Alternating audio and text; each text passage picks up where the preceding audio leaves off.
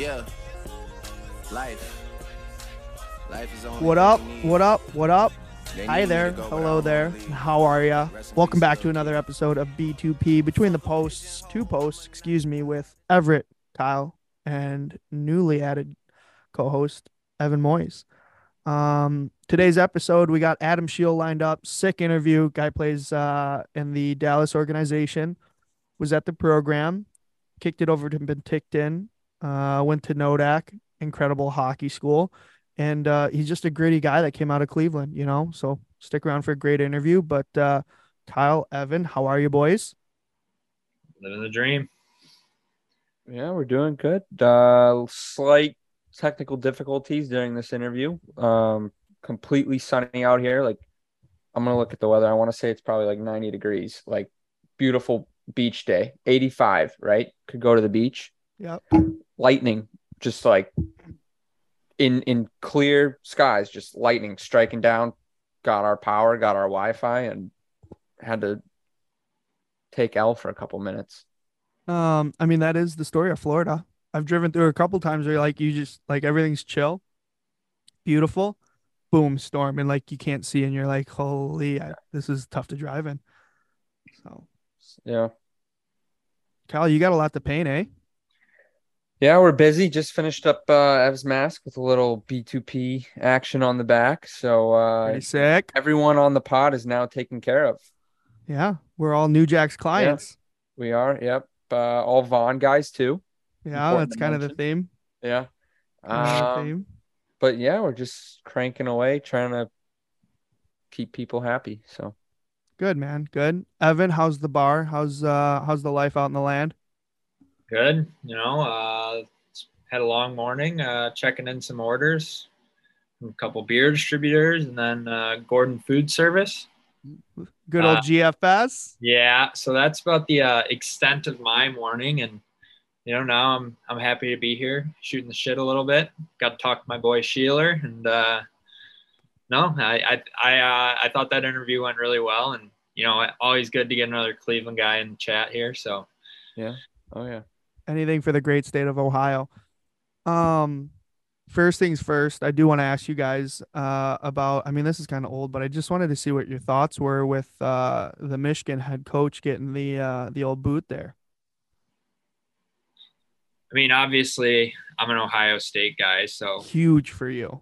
Yeah, you like to see it, but on the same hand, obviously, in a serious note, like that's not ideal. And I think some of the stuff that was happening there happens more throughout hockey than everyone thinks. And I don't really like, as far, I'm talking the COVID thing. I don't know any of the other stuff, but I know lying on the COVID tests, like in pro and college and junior, I feel like that's kind of just status quo. And the fact that was kind of the thing that seemed to be the big breaker thing that did him in. I was pretty surprised to see that. I don't know a lot of the other stuff that went on behind the scenes, but yeah, Well, I was kind of, now. Go ahead. Sorry. Like, especially now that like COVID's like gone, like if this happened, like when it was like still a big deal, like, yeah, like people gotten way worse than fired. But like at this point, I feel like COVID's kind of like the restrictions and requirements just monkeypox is what we're worried about now. Yeah. So yeah. So I don't know. I thought it was interesting, and it kind of shines a light, but I think the thing that I want to keep in mind is there's a lot of stuff that happens behind scenes that you do or don't know. So you hear one side of the story, and obviously like this kind of like puts him in the light of like he deserved it. This is all the things that happened, and this is why he's wrong. But like, what really went on? So that to me, it leaves a lot of question marks, and I'm kind of curious. Like, it's one of those stories you'll never hear unless there's something that pops up 10 years down the road where like players come out and say this, that, or the other thing. But I mean, I even saw in one of the articles I was reading that a law associates firm, I think, came in and they surveyed anonymously all the players, and a lot of the responses based on this anonymous survey were a lot in the same, and they aligned kind of with what that report had been talking about. So I think it's interesting. It's just one of those things you kind of got to keep your head on a swivel and always be conscious of like where you're at as a player, how you're getting treated, and making sure that you're doing the right things for yourself and the team. Also making sure that like it's never self-centered, it's always team first. So I think it was just an interesting thing to kind of look at and highlight. But Kyle, myself, Evan, you haven't seen, so we're gonna fill you in. I think I have a screenshot, so I'll upload that. But Kyle, tell us a little bit about what happened on Instagram the other day that we haven't really addressed. So we got our buddy, good old Trav for Oilers. Which I still don't even know what that means. Like, yeah, I've never. what are you for the oil for? So when it first came out, I thought he was like a big Oilers super fan. So I thought Trav for Oilers meant like he travels for the Oilers to like go watch them. And then I learned his name's Trav. And then he doesn't even really post like a lot of Oilers content. So then I was just even more confused. So Kyle's in a blender. I don't know. I'm not like a Trav super fan, so I couldn't tell you like his whole origin story. But anyways, he has beef with not just us. He has beef with every single equipment manufacturer company because at the end of the day, he's a severely below average goaltender, and he openly criticizes the brand of gear that he's in every time. So the issue with that is like this, right? I'm in Vaughan. When I get scored on, I know it's not because of my gear. I know it's because that's my own ability to stop the puck just isn't at that level, right? Or lack thereof. Right, exactly. This guy goes in Vaughan, gets 10-piece, says these pads suck. Well, then he switches brands, right? Now he goes to Warrior, still sucks, blames the gear. And at the end of the day, all these companies are like, and he's asking for gear from these companies saying like, oh, I'll promote it. For free. Yeah, I'll promote it for free. And anyways, so he posts a clip of him letting up an absolute muffin along the ice from the corner, like real bad goal, and clips it and blames the rotation of the pad and says like he's in a true pad now. And he's like, yeah, these pads don't rotate. Like the only reason this goal is given up is because of the rotation of the pads and it was poorly engineered and all this stuff, right? Tag and true, all this stuff. Then we get to our Florida man, Vaughn guy, Cam Johnson, just throws out a nice little comment for Vaughn, says Vaughn's better, right? Simple. So then Trav gives a little joust back, tags the personal accounts because I guess he's blocked from the Vaughn IG. So and basically asked to try the new SLR3 because maybe it's better than the old SLRs because the old SLRs were not good pads because he was getting scored on in those. Yeah. Well, what's crazy is I've worn that old SLR pad for the last 5 or 6 years now. Forever. And I've literally worn the same one for the past 5 or 6 years. Never been scored on because of the pads. I think it was always something. Well, exactly. That's the key theme here. And probably my favorite comment of the entire comment section is Zach Fucali coming in from the top rope and just saying, don't wear it then, Trav.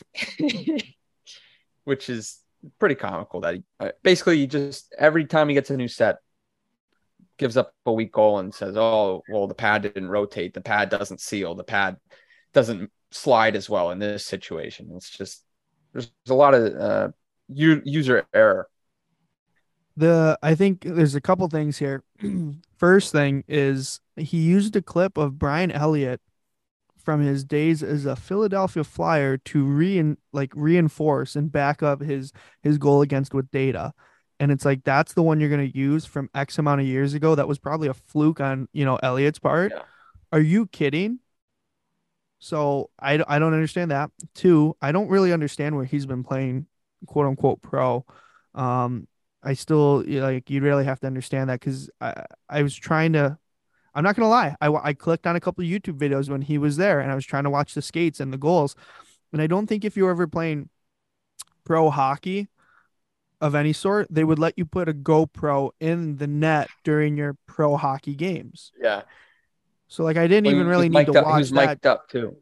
just the fact that like you mic'd up before games and put a little GoPro case inside your net, I think is mind blowing to me. And to call yourself a pro hockey player, is mind blowing. Is it true that he's blocked from Vaughn? Yeah, because all he did was ask for stuff back then. Exactly. He would bag on everything, which like there's a lot of people out there like gear influencers that don't ask for stuff, but you can tell like that when they get it, they pump up the brands, they cooperate and they try to boost it.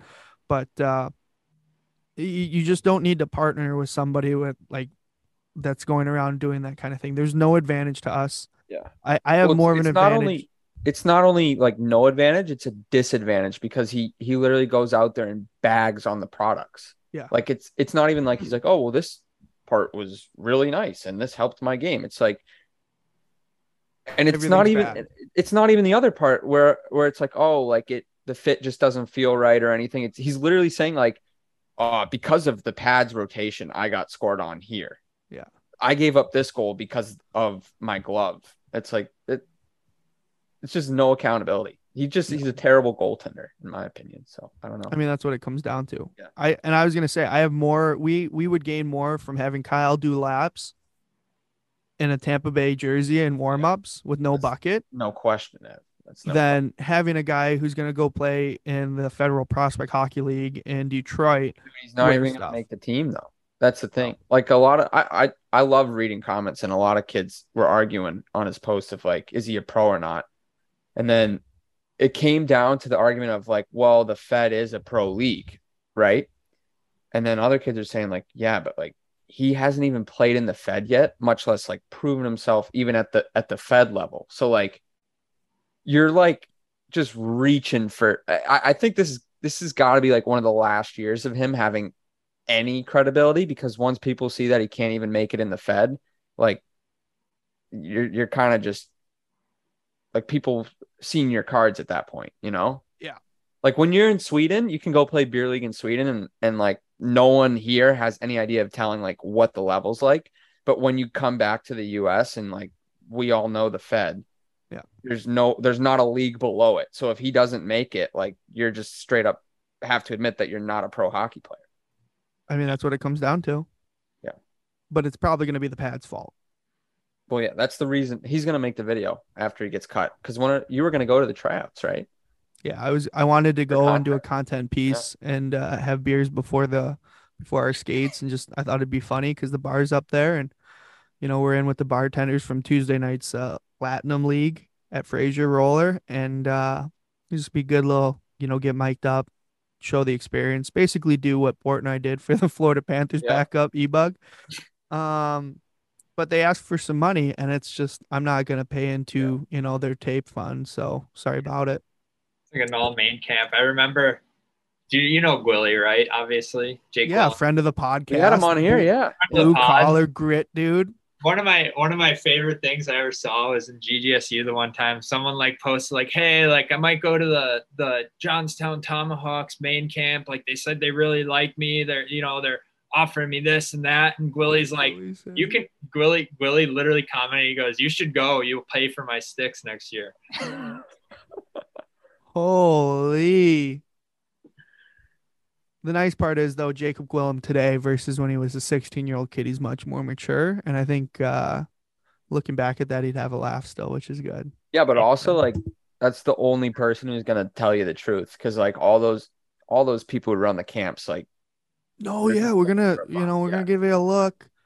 We're going to have you out. Moiser, we really want to see you come skate. Yeah. Cut after the first cut. All right, thanks. Do I get any of that money back? No. Oh, sir. Call us next year. We're gonna have another camp. Yeah. All right. Yeah. We'll be back. I thought you looked really good this year, but we think you need another year. Yeah. Where are you playing again? Oh, okay. Yeah. Yep. We got guys out there. We'll keep tabs on you. Yeah. No, but it's I mean, and you see it like it started in junior. Every junior team has 15 camps, and it's $300. You get to keep your jersey. You have your fun, whatever, and. It's like now SP teams are doing it, Fed teams are doing it. And I mean, even I think there's a couple coasts, like I know Toledo used to do, like some coast teams are doing it. And it's just like people, like, I mean, I guess people want to do it for the experience and say like, hey, I went to a pro tryout, I did this and that. And But it's like, is it really a pro tryout, or is it just a beer league skate that, Tom and Larry from the C League on Monday nights went to, that just so they could say they went to pro? You know what I'm saying? Well, yeah, exactly. I had a buddy who played D1, didn't get any looks, went to one of those like open coast camps and supposedly played lights out. No one even talked to him the whole time. And like that, he had coming from like a legit background, good showing, and like they just need some funding for the season. They probably already had there was nobody on staff watching those games. Exactly. The team's already picked. Like, yeah. Their assistant GM to the assistant was probably sitting in the stands with a clipboard trying to make it look like that was his job for the day. Hey, you're going to sit here and just like make doodles on this little clipboard here. Pretend that, you're watching this game. Yeah. Yeah, I don't know. It's, I mean, to backtrack it to the main question here is, yeah, no thanks, man. We're all set. So good luck. If you need anything while you're in Detroit, like you want to know where the best Coney dog is or where to get some chicken tenders, you definitely let me know.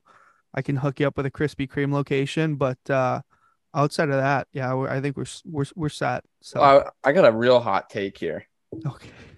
I've never seen you so fired up before, to be honest. Yeah. I've never seen you show so much emotion. No, I love like any opportunity to talk down on like someone who, like, if you're not with us, you're against this type of thing. So, yeah. But anyways, hot take. Let's have him on the pod. You want to? I think it'd be great. Like, you get to just put him on the spot with whatever you want to ask. Like, okay.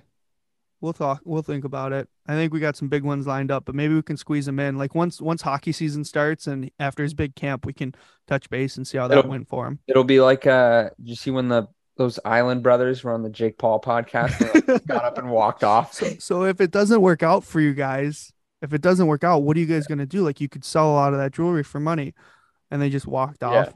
We're gonna be like Trav. So like after next week when you get cut from the Fed team, like what's your plan? What's your move? Yeah. So like, is there anything back in Winnipeg waiting for you, like job wise? No.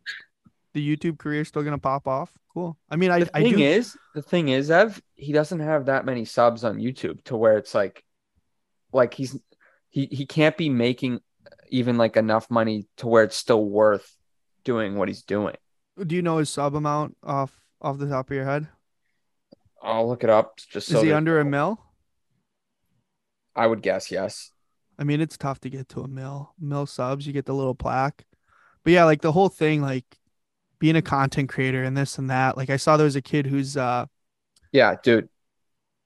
What's it at? You're not gonna even believe when I tell you this. Like this guy, he must be like hurting for money.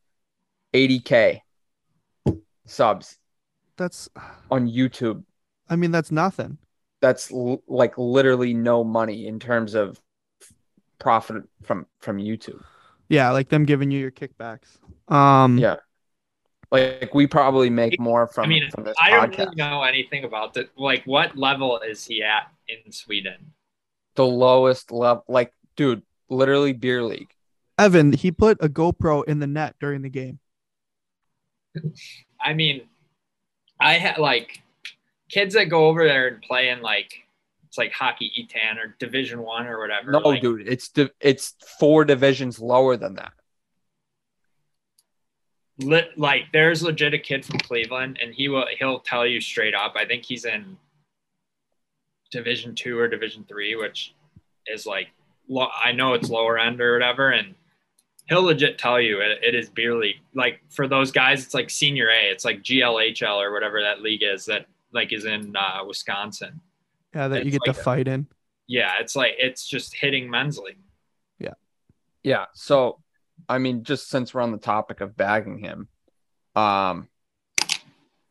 played in Sweden Division 3, which is like it's the Allsvenskan, and then SHL, Allsvenskan, E10, Division 1, 2, and then 3. Yeah. And he had 4.33 goals against average and an 8.8 save percentage. So like you don't like you don't exactly move up with numbers like that. No, but you move countries and you Yeah. know, countries and leagues. So You blame the gear with numbers like that. That's what you do. exactly. So, I mean, I never want to give someone that does what he does credit, but I will give him credit in the fact that he does the clickbait thing, which I think is like so corny and cheesy. He's created followers, and 80,000 subs isn't anything to live off of on YouTube. But I will say it's impressive because to put yourself out there and to do that stuff is it's not easy. But at the same time, like you need to have a little piece of humble pie because head's getting a little bit too big, and like the stuff that's getting out there is just it's ridiculous and it's kind of embarrassing. Um, so I'm not defending. I'm just, like what he does. There's a little bit of credit there, but am I a fan? Absolutely, absolutely not. So Do you think Siege was just trying to stir the pot with that comment? no, because that whole thing, there's no way he even knows who he is. So maybe he was just trying to like give him some advice and just be like, hey, it's better. Because even at the end, he was really like, nice about it. He's like, yeah, like I'll talk to the guys over there for you. Which will not be me. It'll be Scott Hughes. So that's good. But yeah, it's one of those things like just I don't know. In Michigan, we'd say fly a kite. So Yeah. that's all I got this week, boys. Anything else, Moiser? I thought there was something that I wanted Kyle? to bring up. Oh, the Ohio State Michigan outdoor game. Boom. A little content piece. Kyle, you want to come see some snow again? Yeah, I guess. Sure. Yeah, I mean it's on our budget, which our account's up to like $3. So like you could take a step outside your house on an electric scooter, and that's about it. Oh, So. a few more pods. I'll get an Allegiant flight. We'll be on our way. Maybe Man. a little spirit. Legit, the minute they announced it, I texted like 4 guys that I played with still like on the team and the goalie coach. I'm like, you guys are all giving me your tickets, and I am bringing every person like in my family, every one of my friends. Like, man, the fact that I missed that by 2 years, like I was like opening the bar when when like the post went up on Instagram, and my dad was there like working on something, and I was like legit sad. I'm like, man, I missed this by 2 years. Like this would have been the coolest thing ever. Like OSU Michigan in my home city. Like Could you cash in your COVID years now? Yeah. Take your extra years. Go just unreal. I'm gonna do whatever I can to get down there on that field when they're playing. Or there's got to be like an alumni game too. Oh, that'd be so sick. I probably wouldn't make the cut though. That's the problem. But dude, they'll all be in season. Like anyone who's still playing is still. No, but even still, you got like Dave Caruso is an alumni. He's not in season. He was nasty. Like Dusty plays men's league like every night of the week, and he's actually like, I think he takes it serious. Like he'll legit send me like live barn clips. He loves it, dude. He just battles his bag off and just goes for it. But no, when I saw that come out, I was so excited for it. And even, I mean, you text me right away, Evan. I was like, dude, we're going. If we can, if you find a way, we'll do a vlog and we'll record it and we'll turn you into the next. It'll be Evan for Blue Jackets or something like that. Dude, Evan for Blue Jackets. No, we'll get I mean, Snowy's a Vaughn guy, so we'll get Snowy. We'll cash in on the NIL. Yeah. With him. So, alrighty, everybody, if you're still listening to us ramble on, we got a great interview. Adam Scheel, absolute beauty. Kid's born and raised Cleveland boy, has a lot of grit and just overall good guy. So, tune in next Wednesday. Episodes every Wednesday. They come out, I think, at 8 a.m. And don't be afraid to subscribe, like, share, follow. Send DMs to Evan about Razzles and any volleyball events. Send DMs to Kyle and New Jacks about paint jobs and how cool his lap with the St. Louis Blues was, and honey stinger waffles and all that kind of thing. And we'll see you next week. From the land of Cleveland, Evan Moises' shared home. His name is Adam. His last name is Scheel. He's been all over the country. He's played in a handful of international. He's played for an incredible college hockey program. Adam Scheel, how are you doing this afternoon? I'm doing well. Thanks for having me, guys. Are you two in the same house right now? No, we are not. I'm in Lakewood. Moise, where are you? In Olmsted Falls? Olmsted Falls, baby. The nicest Falls. city Collar. in Ohio. Blue collar. Second to Lakewood. Yeah, you want to talk about some grit? I've been to Olmsted Falls. There's some blue collar grit there, bud. What do you know about that, Sheeler? Honestly, I haven't spent too much time in Olmsted Falls, but they do have some grit out there. I mean, anywhere where Moise is, there's got to be some grit. Yeah, that's for sure. Sheeler, you and Moiser, your guys' rooms are kind of giving off the same vibes. Just like one color cut on the walls, a little bit of light coming in, the blinds. I like that. Is that just an Ohio vibe or? It might be. I don't know. I don't think we need too much. 4 walls and a roof over our head, and that's about it. Just pure grit, huh? Yeah, absolutely. Doesn't Salt take of the much earth. to make us happy. No, not at all. Simple guys, simple guys. So Adam, when you were playing hockey, when did you learn how to skate? Ooh, I think I started doing like learning skates when I was around 3, Were and you then bad? kind of just I don't even know. I remember some of the other kids, like you just go out on the ice, and I had like a best buddy who I tried it with, and my mom always tells me that he would just leave the ice crying all the time, and I guess I loved it out there, and I guess it kind of just grew from there into what it is today. Well, we're excited that you stuck with it and you didn't cry and get off the ice because otherwise I don't know what you would have done, with a different route. Did you grow up playing other sports? Like, would you have, done anything differently? Yeah, so I kind of dabbled in all sports. I mean, I played baseball my whole life until I was 16, until I went to go play junior. Played a couple years of football, although my football career was cut short. I had played 2 seasons in 7th and 8th grade, and both years I had a season-ending injury. So football was a little too violent for me, I think.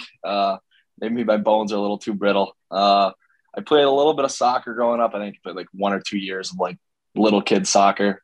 But yeah, mostly other than that, just hockey and baseball for the most part. Okay, cool. What was your position going to be if you would have even made it to a game in football? Oof. A wide receiver? Yeah, I was wide receiver, and then I played a little bit of D-back. So some cornerback and free safety. I back could in see the you day. bringing down some one-handers in the end zone. Huh? Yeah. I actually led my 7th grade team in interceptions. So put that on the mantle. Do you tell girls about that too? I do.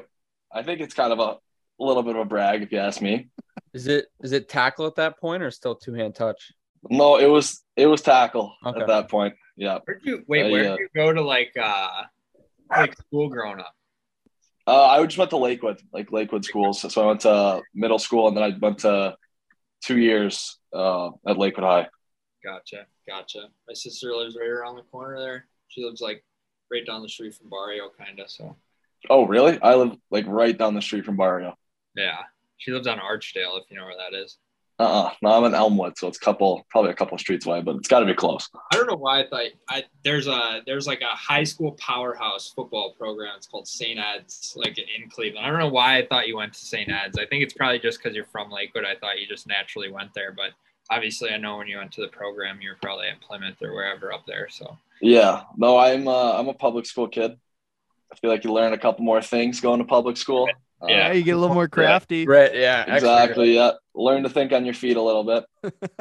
By the way, learn how to survive. did you guys hear that when I just got up? What? Well, it's sunny out here, and literally like lightning just struck like a tree next door. Like no joke, like just lightning. And They should name- Texas? in Tampa, but like Oh yeah. I was like, well, yeah. I don't know if the sound went through. Like, No. we can hear it. No. All right. I mean, that'd be a good name for a pro team there. Lightning. yeah. Be sick. It sounds like it could do it. Do all right. All right. Like you spent a lot of time with the Cleveland Barons, you're a local kid, just absolute, stick to the association, and you really blossomed. We love to see that, Sheeler. But I think the most interesting thing is the experience you got to have at the program. Now, remind me, because I'm getting old and the mind's going a little bit. Were you always at Plymouth, or were you at the Cube at all? We Iber weren't Ice at the Cube. Cube. Yes, Okay. we played out of Plymouth at USA Hockey Arena now, but we were the last team to live in Ann Arbor. So my 17 year was the first year that we were at USA Arena. Uh-huh. So we lived in Ann Arbor, went to Pioneer High Oh School in Ann Arbor. yeah. Yeah. So we were the last crop to go to Pie High, and then we would drive from Ann Arbor to the rink in Plymouth. Because I think most of the guys go to PSEP now, either PSEP or Northville. I Mhm. think some go to Novi maybe. Could you imagine if like, this would never be a thing, but if all those guys ended up at like, Northville and they all played high school hockey, how dominant that team would be? Oh, I can only imagine. Disgusting. Yeah. Disgusting. When Um, but Sheila, the program, like we've talked to a lot of guys that have been there. It's obviously a very, very special and unique experience. We've been talking to people that maybe, kind of missed out on their cut. You go through a lot of interviews. It's a pretty intense process on top of making 40 man and then like being able to stop a couple pucks at tryouts. Mhm. What was it like trying to get into the program? And, was it something you knew about before, or was when people and coaches and scouts start talking to you, was that all kind of like eye opening, like, oh, this is a whole another level where this could get really serious? Yeah. So I honestly didn't know too much about it. I mean, playing AAA, like kids above you, like they go to 40 camp or maybe make the team. So you hear a little bit through that. And then just like seeing the scouts at the rink in the USA jackets, like that was, I don't know, pretty cool to go to the rink and walk in and see. So you know a little bit about it, but like going through the process, I did not know as much as I thought I did. Because you get guys on the team whose older brothers played there, whose Yep. families are like hockey families. So my family's not a typical hockey family. I mean, my older brothers played like high school hockey, so they weren't at like a very high competitive level. So it was all pretty new to me, but it was pretty intense. I was a 16-year-old kid, and you at 40 camp, like you sit down in an interview, and you got 10 people sitting around the table, like grilling you with questions. So I think it helped me grow up. I mean, the whole experience was just kind of otherworldly. Like you get to go as a 16, 17-year-old kid, you get to go across to Europe, play against Russia, Finland, Sweden, Czech. So it's definitely, I gained like a lot of experience from it. I thought it was a blast. That's awesome, man. When you were there, did you guys get time with Ryder as your goalie coach, or was that when he kind of stepped into player development? So I had Ryder both my years. Oh, that's Yeah, he was the huge. goalie coach both years. Yeah, he's a great guy. Well, I you mean, I want to know talk about like, an elite, like he was a difference maker there in the goalie spot for sure. oh, definitely. I think my time there would have been a lot different hadn't he been there. Mhm. I know he worked with me a lot, like even just obviously all the on the ice stuff, all the technical positional stuff, but he was always there, like just as a sounding board. If I ever needed someone to talk to, having a rough day on the ice, whatever, I know his door was always open. So that helped me a lot, being a teenager, kind of learning the ropes, kind of flying by the seat of my pants or whatever the saying is. So kind of just going with the punches, and he was great. I loved having him.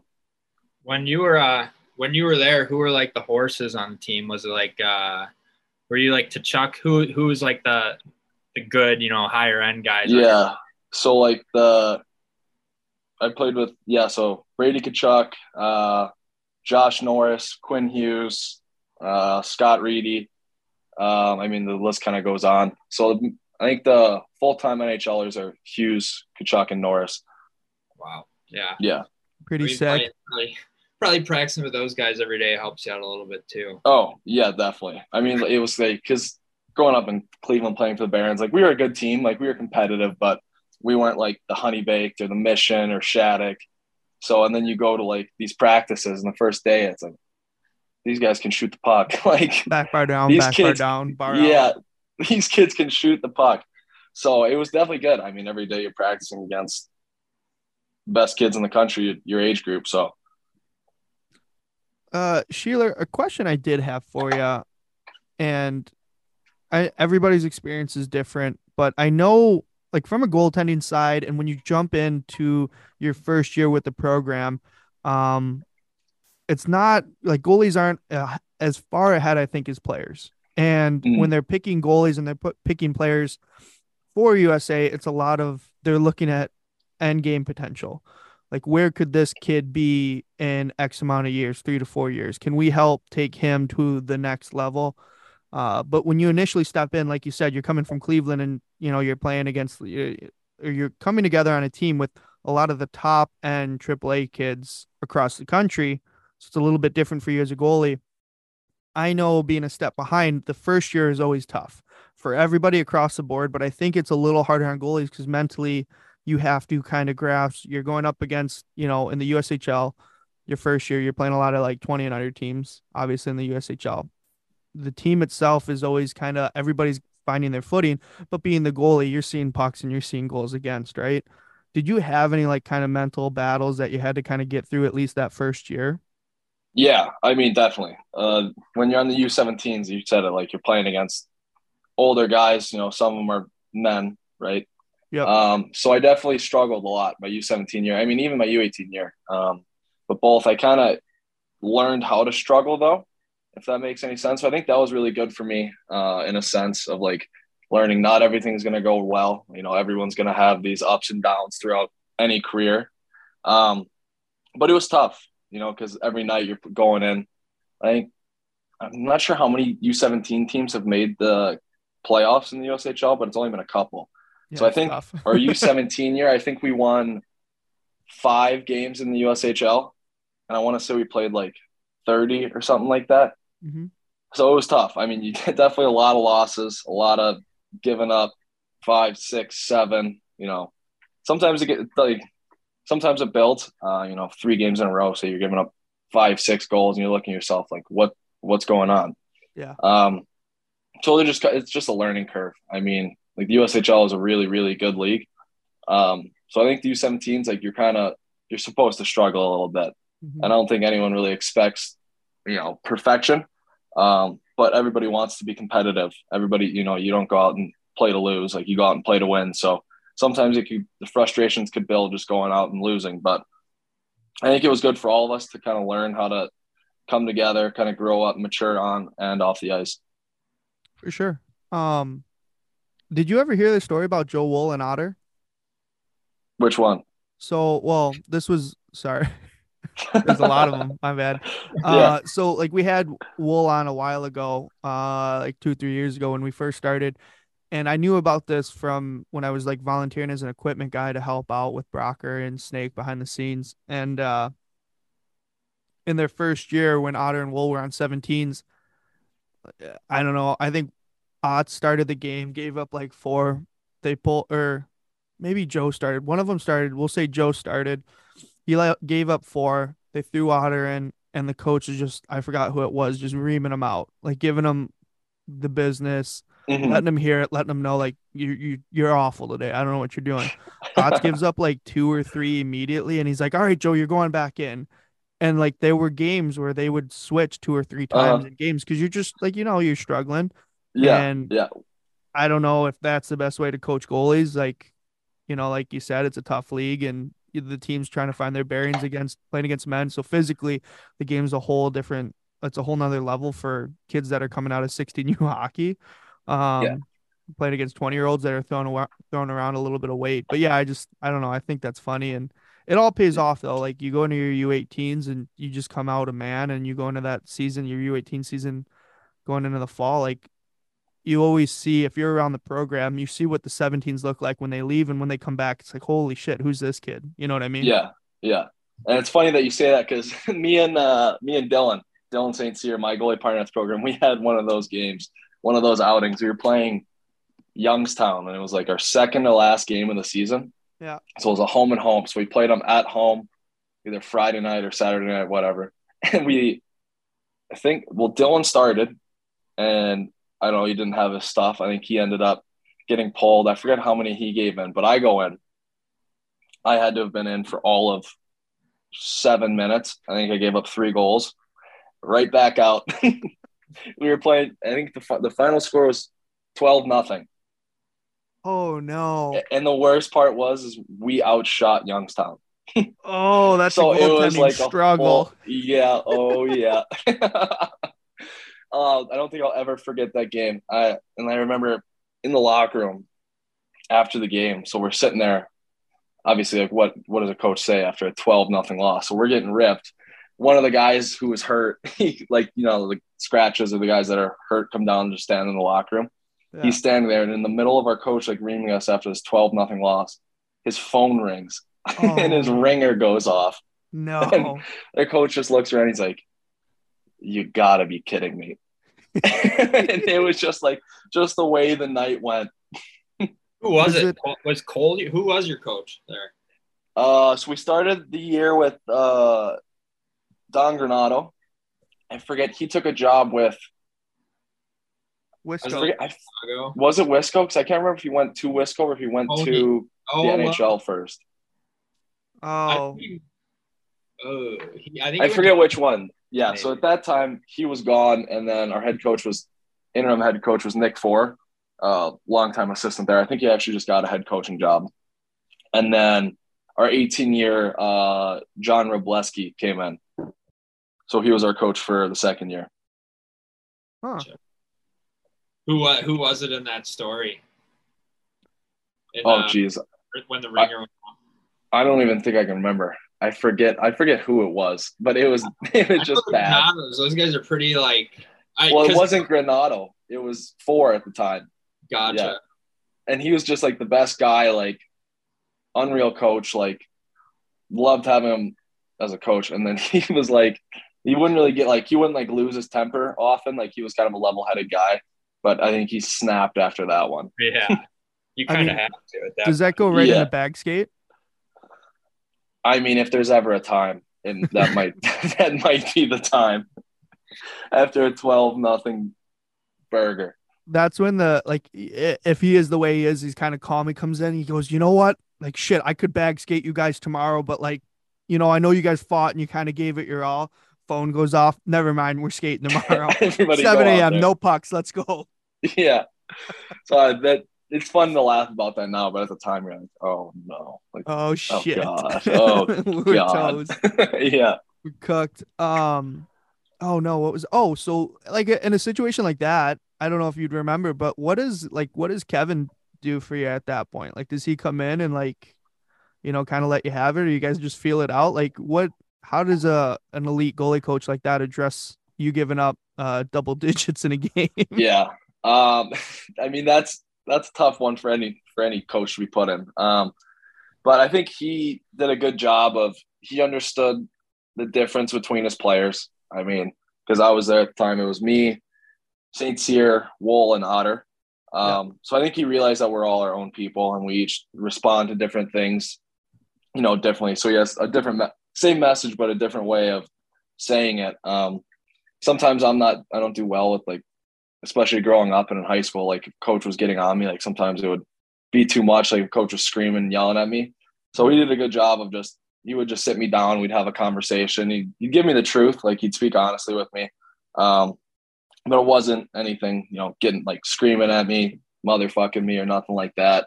Yep. So we kind of just like worked through what we needed to. I mean, we did a lot of video. That was probably the biggest thing. We always watched all the games, kind of went through and just saw what I could do better, what I excelled at, what I did well, and kind of just some takeaways going the next game or the next weekend. So I think that model has always been good for me, just kind of taking what happened, learn from it, and then going from there, really.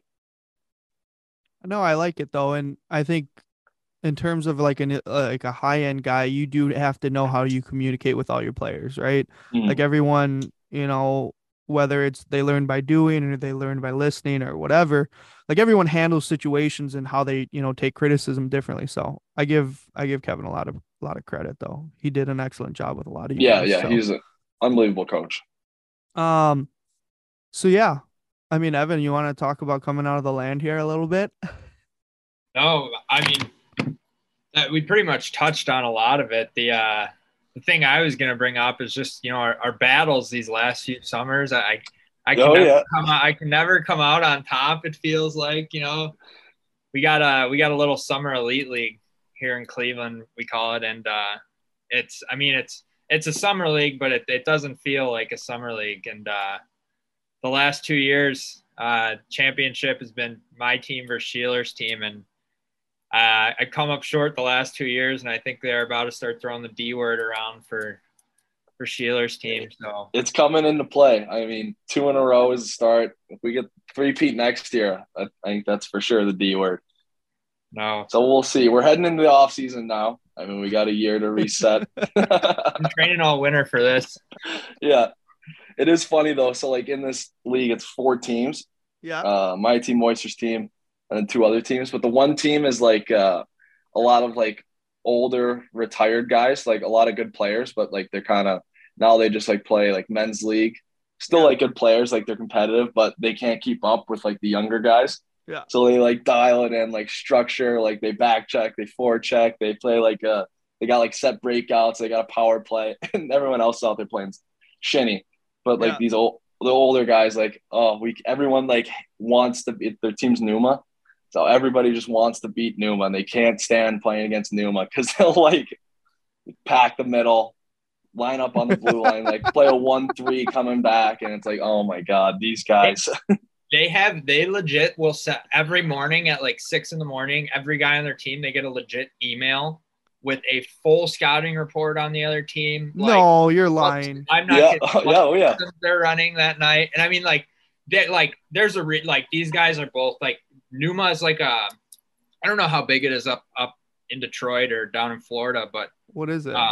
It's like a natural Gatorade. And I mean, like, it's pretty successful around Cleveland. Like when I was at Columbus's camp, like it was all over the locker rooms down there. Like the Cavs, cool. Like the Cavs, like have it in their locker rooms. Like they sell it at like Whole Foods and stuff around here. It's like organic Gatorade or whatever, but like they've done really well with it. And they're both like, there's the way they run their hockey team, they run their business, and they're really successful guys, but it's just like whenever you like get to the rink or whenever you look at the schedule for the summer and you see you're playing Numa that night, it's like you kind of get one of those things where you're like, oh my god, here we go, because it's just these guys are legit throwing bot around and just going as hard as they can, and you're like, man, I'm just out here for like a good summer skate, like have fun and move on. But I mean, they've won it like 3 or 4 times, so they definitely they know what they're doing.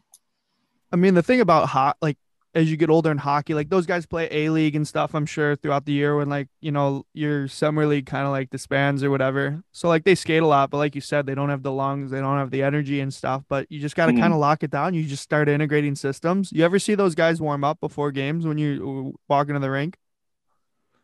No, I don't think they're that far. I think they're more strap them on and get out there. But once they're out there, I mean, if we're dialing up systems and 1-2-2s, like we got to start getting the legs loose, right? Hit the bike. Hey, I think maybe next season, because last thing you see them, like, because we played them in the semifinals, we're like, we'll see you next year. Like, you guys coming back, and they're like, well, we'll see what Russ, the guy who runs the league, like, we'll see what he has to say, see if he brings us back for another one. But the best part about them is like, you know, summer league, like you're getting 2-on-1s, 2-on-0s, like turnover, breakaway. These guys are posting up net front and like point shots with a tip through a screen. Like you don't see it like all summer in the league until you play Numa and you got a guy standing net front tipping pucks. It's like wild. I respect that.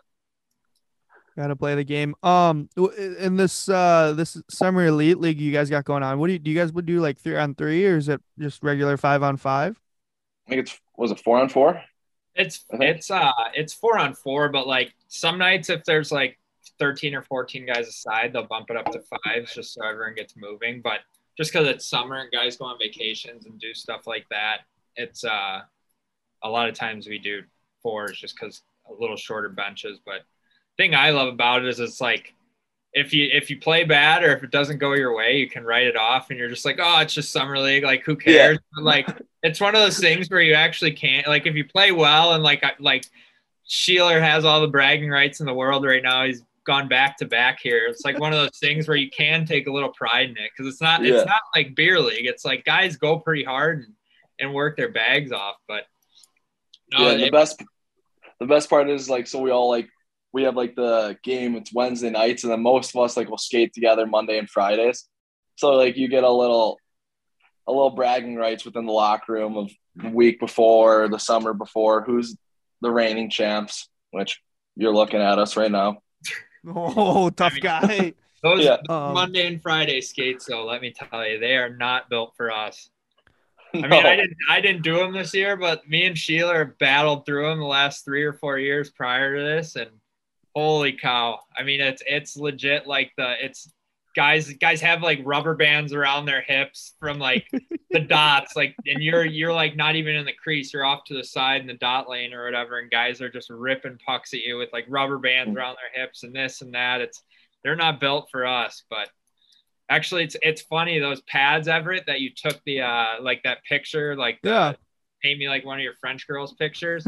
The only reason that I ended up wearing that iceberg graphic that year is because me and Sheila, our stalls in the locker room were right next to each other. And the one day he had his phone out and he was showing me his pads for that year. And I'm like, well, I need that iceberg graphic now. I literally I texted you that morning and I was like, yep, I'm wearing that graphic next year too. Sorry, Sheila. No, that's all right. It's an honor. No, I remember you texting me like, hey, I'm sitting next to Sheil. How do I get the iceberg that he's getting? And we're like, no problem. Done deal. I mean, 2 different conferences, so we're good, right? Like, yeah, absolutely. And you had the different blocker. I had the Ryan Miller blocker. Yeah. Well, I had the whole Ryan Miller set. That's where it came from. Yep. Yeah. The GOAT. I do want to ask, did you guys see this clip? Speaking of summer leagues, it's the beauty league. God. Yeah, I saw this on Twitter today. Oh my God, the guy, like, well, at first I was like, is it like funny? Like, are these guys boys and they're just kind of like throwing them around? And then at the end, when I saw his this visor, guy pops up, like, he's all bloody. Yeah, he's just covered in it. The best part is the announcers, right? And they're like, oh, the announcers like, well, this is weird. yeah, like they were speechless. They're like, well, this is odd. Absolute menace. I mean, who's ever losing 12-3, you got to send a message somehow for next season. You got to respond, right? Yeah. Oh man. I lost my notes. Cleveland. I do have some questions, I guess, since we're kind of talking about your hometown. You're a big Browns guy. Yeah. Evan, are you a Browns guy? Oh yeah, you have to be. I mean, what's gonna happen now? Like, are you guys as dog shit as the Lions? Is this kind of like the Browns are done kind of thing, or what? No, we're on the up and up. Are you sure? I think Kareem Hunt and Nick Chubb are going to touch the ball about 19 million times the first 11 games of the season. Yes, at least. Who's going to throw the ball? Brisket. I think. Is it Brissett? Yeah, Brissett. Jacoby Brisket. I don't know. It's a tough shake. That's a fantasy team name, Jacoby Brisket. Yeah, I found out from Ned he's like a pretty diehard like Browns guy, like knows a lot of the players' names, he knows roster spots, he knows a little bit of the depth. So like I didn't realize how like intense the whole Cleveland Browns thing is. It's not Cleveland's a football town for sure. Like people here are like ride or die Browns fans. Like Sundays, like everyone's at home watching on the TV or at the bar. Yeah. Or like outside the stadium tailgating. Or so it's definitely like, or Razzles. Yeah, go hit up Razzles for your Sunday Browns games. But it's honestly like pretty fun. You know, like growing up, I would go over to like my best buddy's house and his mom would make wings and stuff like that, a bunch of appetizers. So everyone has like their kind of traditions for it. Getting together with friends or family, watching the Browns. Now, with that being said, are you a basketball guy? Or were you only a basketball guy when LeBron James was there? Yeah. Yep. Yeah. I was only a Cavs fan when LeBron was here and they were winning. Yeah, that kind of makes sense, huh? Call me what you want, but whatever. It's fun watching the city win. Yeah. I mean, that's what it kind of comes down to. Dan Gilbert I am a big championship. I am a big Guardians fan now. That I will say. So I think I was more fired up when the Indians were in the World Series in 2017 than with the Cavs being in the finals. Actually, we were pretty excited about the Indians being in the World Series there, because then you had the Ricky Vaughn stuff popping up left and right with Charlie Sheen and oh yeah, Wild Thing. Yeah, give him the old heater. Oh yeah, the most electric walk-in from the outfield. Well, did you see that one guy in the Mets? Yeah, he's got the trumpets. So that is sick. Unbelievable. Like, yeah, watching a clip gives you chills still. Mm-hmm. Could you imagine being in the stadium watching him come out? Electric. Electric Factory. They should have when you came off the bench in that 12-3 game, they should have had the trumpets going for it. And then trumpets when I went back to the bench. Wah, wah, wah, wah. Next up, obviously on the old elite prospects, you ended up at a small university of North Dakota. I think they have a hockey team there. Yeah, I think they might. It's D1, right? I think. Yeah. Yes, it is. How incredible is that setup in the locker room? Like you see, because North Dakota, I think, was one of the first college hockey programs to have like, I think you can call it like an NHL style room. Huge logo like in the ceiling. All the stalls are incredible. That kind of stuff. What was it like walking into that setup for just college hockey? Yeah, man, that place, the Ralph, is something else. Like, you can look up pictures all you want. Like, it's really like looks nice on pictures, but until you like walk into the building and actually like get a firsthand glance at it, it's just unbelievable. Like the staff there, like to the Ralph Engelstad Arena Foundation, the staff there, the rink manager Jody Hodgson, they all take so much pride in this place. Like it's like a temple to people in North Dakota. I mean, it's just so incredible. Like going to the games Friday and Saturday night, like pulling up, we'd show up at like, so we'd have like a 7 or 7:30 game. We'd show up 2.5 hours before the game. There would be a line of students, like probably a couple hundred deep, waiting outside in the winter in North Dakota, like there at the game before we even like pulled into the rink. So like it just. Are they trying to get tickets, or are they just waiting for like the general student seats? Or yeah. whatever?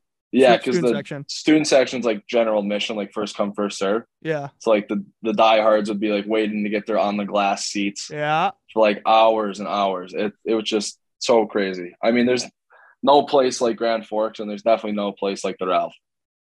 I mean, so it is truly like the staple of Grand Forks, where Friday, Saturday nights when North Dakota has a homestand and UNO's coming to town, like it's packed both nights, huh? Yeah, like people come in from Fargo, like an hour away. People will come in from Minot, like 4 hours away, like all over the state. Like people are flooding in the Grand Forks to come see the game. So it's like, it's just so special. Like going out on the ice and looking up and seeing all the fans. And then like everyone in the city watches the games because it's like, you know, a thing of pride for North Dakota. They don't have any pro sports teams. I mean, most people are like Minnesota sports fans, but you know, it's kind of just a sense of pride, like their home state, whatever. And then it's because it's like UND hockey and then NDSU football are like the two biggest things. For sure. When you were there, what was it like walking into a school? Because you've dealt with pressure. You played in major tournaments coming out of the program. You played internationally, 5 Nations, all those kind of tournaments. And college hockey is a different beast. But also at the same time, is it amplified? Was it tougher at Nodak where like, obviously the expectations at USA to win, develop, get better, you know, get drafted, blah, blah. At North Dakota, did you feel that same kind of vibe? Because the expectation there for the city, for everybody in North Dakota, you know what I mean? Like it's different. Yeah. I mean, it's a little bit the same, but different in a way. I mean, so like at USA, like you had the pressure from, you know, the coaching staff, USA Hockey, like all of that. But at school at Nodak, like you feel it from like your peers, like your classmates, your teachers, you know, people that are serving you at like B-dubs, like everybody are Sioux fans. Like, so when like you hear about it, like you go into class the next day after a big win, like, you know, people are saying good job, like way to go. Yeah. Or like, if you guys are struggling, like people come up to you at the bar, like, hey, what the hell's going on? Like what? So like, you definitely hear about it. I mean, but it's great. Like I wouldn't have it any other way just because, you know, like you're kind of under a microscope a little bit, but you know, I loved it. Pressure builds diamonds. Yep. The thing like that, you know, I've like, obviously I know you, like I know Simmer, I know CJ, like just, it seems like every guy that I know that's gone there, it just seems like all your guys' teams are so close. And I always find it crazy because you know, you think of like the teams that have all these high end guys and there's all these egos in the room and stuff like that. And you just think normally it's very cliquey, but every time I'd always see your snap stories. I'd always, you know, talking to you, talking to Simmer, stuff like that. It always just seems like, you know, every team at North Dakota is super close. Is it just like that's kind of the culture and the kind of guys Barry's bringing in, or is it just luck of the draw? Yeah, I mean, a lot of it has to do with just the culture. You know, like every day we go to the rink, like, you know, we're so blessed and so fortunate to go to a rink like the Ralph, have all of the amenities that we have. You know, we get spoiled there, but every day, like, you're reminded of why you have this, and it's because of the people that came before you, like all the alumni, all the teams that came before, every player, every person that's hung a banner in the rink. And it just goes to show, like, Bubs, Brad Berry and the coaching staff, like, they take a lot of pride in recruiting like good people. So that's the biggest thing they say. Like, they look for great hockey players, obviously, but the biggest thing they look for is just great guys and, you know, team players, someone that, you know, will have your back, you have their back, like, regardless of what's going on. So yeah, I love, you know, those guys there at school are like my best friends for life. So anytime they need anything, I'm there for them. And I know the same goes for them. Like, if I need anything, whatever. So it's just a special, special place and a lot of special people. Yeah. Now, like, I remember hearing stories of like Barry would I saw like a day in the life thing, and I heard some stories about him. Like he'd be there at like 6 a.m. every morning, like, you know, sit down, I think with like a rink manager or something like that. And I remember hearing stories like when they were hanging graphics on the boards and stuff like that. Like he was out there like helping out and stuff. Like, he's a pretty all-time guy, like good dude. Yeah. He's definitely a coach that you do anything for. I mean, you know, like, all of the coaches there, if they tell you, like, they're not going to tell you to do something that they wouldn't do themselves or haven't done themselves. So, you know, if they're getting on you about something, like, it's for a good reason, and they're not just saying it to bust your balls or whatever. Like, you take what they say, like, for what they say. I mean, So it just, like, I don't know. And you should see, so our one assistant coach, Dane Jackson, like, long time assistant coach, you should see him in practice. Comes off the ice after practice, full sweat, like, he'll be in the corner, like, doing battle drills, like, full contact, like, firing guys up. Like, he'll put a guy through the glass just in his, like, jumpsuit. And it just shows, like, how much those guys care about, like, the program and, like, what – and they're all alumni, too. So, like, every coach there is a Sioux alumni. So they just know the tradition and the culture and just the identity of the program. Blood runs thick there, Ann. Oh, yeah. Hey, I wanted to ask here, you almost you and Peter Tome, you guys had some time in North Dakota. He was one of the other fellow goalies. Yeah. Part of the union at school. The nation. Yeah, exactly. And you guys almost got hurt before playoffs. What was that all about, huh? When? Well, you guys were like celebrating in practice a little too hard. Oh, yeah. We I forgot about that. You talking about after the shootout when we, like, bulldozed each other? Yeah, and it looked like you guys were both gonna go under concussion protocol. Oh, so every Thursday, like, we do the shootout. Like, you score, you stay in. If you miss, you're out. So, like, I forget how many guys. I think we were in Omaha. Yeah, we were in Omaha, and, like, however many guys scored, and then they go through the guys who scored, go again. And I think they went once, nobody scored, went again, nobody scored, and they're like, okay, if nobody scores again, goalies win. So then they went again, nobody scored, and then me and Peter and Fiends won. Well, Fiends wasn't there because he didn't travel, so me and Peter won. And we just looked at each other, we like sprinted at each other and just flattened. Like, it was bad. Like, I'm glad neither of us got hurt, but it was just so dumb.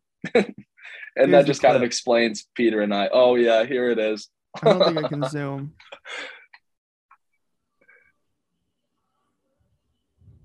Just a 6'4" and a 6'5" guy giving each other a big old hug. Yeah, I think I expect him to jump with me, but he didn't. I kind of just jumped into him, and then we ended up both going down. Slam. Oh, that was hilarious. Yeah, Peter is, like, all-time guy, all-time goalie partner, like, one of my best friends. Good old boy from Minnesota. Oh yeah, yep. We had plenty of those.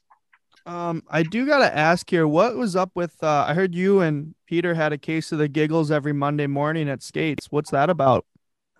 I mean, you know, weekend in Grand Forks, you sweep Friday, Saturday, you're going out. Oh, Going out really? big. Yeah, Yeah. like you wouldn't you I don't know. Win a What was it couple called? hockey The games? barn? Yeah, so well I lived at the barn. Yeah, so we'd fire up the barn or just go ahead to the bar. So anyways, Monday mornings would come around quick. And we'd always start with goalie handles, right? KG would rim a puck in, you stop it, make a pass. And sometimes I don't know what it was about Monday mornings, but I would have a rubber stick. Like the rim would come around and I'd go to stop it and it would blow through my blade. And I'm like, oh no. So I go back, redo it, another one. And anytime it happened, me and Pete would just sit there and laugh, and it would be so bad because KG would be getting on us. But the funniest thing that ever happened though was I forget what day of the week it was. It probably wasn't Monday. Usually this stuff happened on Mondays. But we were sitting there and like me, Pete, and Fiends all were just had a case of the giggles, like you said. So we were sitting there laughing. And then KG brings us in, like, serious guy, really good guy, but like when it's time to work, it's time to work. And he comes in, he goes, you guys need to dial it in, like focus up, like we're out here to get better. Like you guys aren't getting better right now, whatever. And we're like, okay, all right, dial it in. So me and Pete are sitting there on a knee, and Fiends is going, we're doing some movement drill, and he goes to push off his post.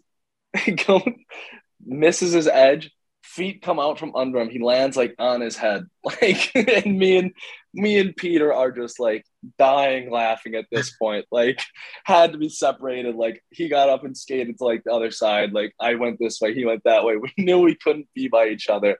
That like I can still see it like ingrained in my head, like watching Fiend's feet go straight up in the air. That was an all-time moment. Oh man, what a beauty. Shout out Fiend Dog. Shout out Tome. Yep. Couple of good guys. Like we kind of talked about like you guys' dedication to the program, the dedication to getting better at North Dakota. I think it's amazing. I hear it like after you, like you said, you go on a sweep Friday, Saturday, you might go out and have a couple beverages, couple pops with the fellas and meet, some of the students out there. But I heard after you go out and you guys have a couple, drinks here and there, you guys go back to the house and you guys were working on face-off draws. Is that right? Oh yeah, yeah. Me and Peter would have a couple face-off draws. You never know, right? Center gets kicked out, everyone gets kicked out. Maybe we have to go take a couple draws. Yeah, we'd go back after the bar, back to his house actually, and we just crush up beer cans. And like hockey houses, like they have all the sticks, whatever, just laying around. Yeah. So we just crush up beer cans and take face-offs in the kitchen on the kitchen floor. So it'd be me versus Peter, and we'd be snapping them back.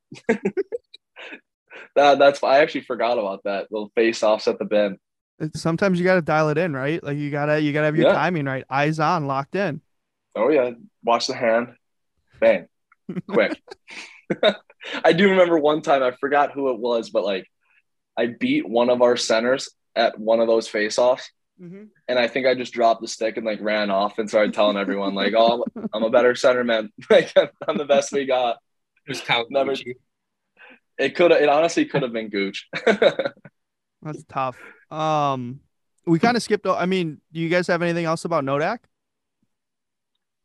Nah, I mean, we touched on a lot of it. I mean, that's like we talked about, just how it seems like every time I see anyone or talk to anyone from Nodak, it just seems it's crazy how close all your guys' teams seem, and it's just such an awesome program. And obviously, I'm always going to say Ohio State's the best in the country, but It's the Ohio State, by the way. Yeah, Get it The right. Ohio State. But yeah, I am a Buckeye fan. I grew up a Buckeye fan. yeah, you ice the boys though, Yeah. I'm sure they are on the short list, but No, I took a visit there. Yeah, I did like it a lot. Sheeler. Just found myself elsewhere. Yeah. Yeah, you don't have to be polite to Evan. It's okay. You went to Nodak, no big deal. What was real quick, sum up Penticton, because one, I mean, it's a pathway for a lot of goalies to go to that need a little bit extra time, but two, I hear it's unbelievable. Like it's an incredibly beautiful place. Yeah, Penticton was a hell of a spot. I know. So like when you're at the program, a lot of the focus is like going to college, like going to the next level, and like being a true freshman. Like you kind of get caught up in this idea of like if you go play junior when you're 18 or 19, like you're not a great player. Like there's so many good players that are still playing juniors when they're 18, 19, 20, Mhm. 21. And like you kind of just getting to take a step back, like out of like the limelight and like just all the hype around the program. Like going to Penticton was probably the best thing I could have done for myself there. It's just like a beautiful, beautiful place. So it's in the interior of British Columbia. It's 4 hours from Vancouver, and it's posted in between. So it's mountains, like two mountains, and then it's in between two big lakes. Oh, So it's come right on. in between of these two mountains and these two lakes, and it's just like it's the most beautiful place I've ever been to, and so it was so much fun. I loved playing in that league. I would recommend anybody go to the BC. Like I loved my time there. The V's are really famous organization throughout all of junior hockey. Fred Harbinson there, he's the head coach. He's the everything. He's the mayor of Penticton, head coach, GM, president, but he does a really good job with all of his players. Developing them, making them feel like they're at home when they're there, and then moving them on to the next level. Oh, that's sweet, man. Yeah, I remember like seeing the photos and stuff you were putting out on stories. Like, holy, I'd love to go to Penticton. It's kind of like it's like a smaller version of like Banff. We got the Yeah, lakes, the yeah, it mountains, is. and it's just like it's like something you drew up like on a like you'd have hang a photo or somebody paints you a picture and you hang it in your Mhm. house kind of thing, right? Yeah, some of my favorite road trips were like so we'd go to Vancouver Island to go play some of the teams. So like Victoria Oh was yeah. out there, Victoria, Cowichan, uh, Powell River, and Nanaimo. Mm-hmm. So especially like to get to Powell River, you bus to the mate like to the Vancouver, get on the ferry, go across to the island, bus up the island, and then take another ferry from the island back to the mainland Yeah. because PR is like completely blocked off by like mountain ranges. Like you can't get there from the mainland. So you got to go on boats, planes, trains to get there. But it's probably like one of the most beautiful places I've ever been to. Just the water and the mountains and the trees. I would say anybody that has a chance to go there should. Absolutely. Um, so now you're playing a little bit of pro hockey, right? Mm-hmm. Finally That in a one. little three-letter league. Yeah. With Austin, Texas, and the Texas Stars. I mean, that's where you spent majority of your time. Mm-hmm. Uh, Incredible city. Like holy, like one of my favorite places to visit. The food, the music, just like the Everything. culture, everything you Yeah. get to do in Austin is so much fun. And if you Mm-hmm. haven't been, you got to go. I Um, agree. but it's year. Oh man, this is embarrassing. It's year two, or is it one and a half? I guess technically. Oh, year Yeah, two. because going in, Yeah, you're going I'm into going year in two, my right? second full year, but Yeah. after I signed, I went out and played for like 6 weeks. So hmm going to be How's two and some change. how's the adjustment to pro hockey been? I mean, you're even year two is fresh. Yeah, I mean it's different. It's just like you play compared to college. I know like some of the major junior guys are probably a little more used to it, but coming into pro, like you play so many games. hmm Like because in the A we play a 72 game season, and then along with that travel. You're playing on a Wednesday, you're traveling, and you're playing Friday, Saturday. You're traveling, and then you're playing Wednesday again. So it's definitely a long year. I mean, that's probably the biggest difference. And just a lot of, the players are a lot better.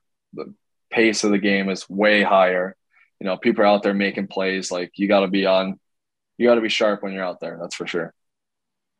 Definitely. I wanted to ask you, now that we got the hockey question out of the way, unless you guys have more. Austin, again, one of my favorite cities. I got two truths and a lie here. I want you to figure out which one's the lie.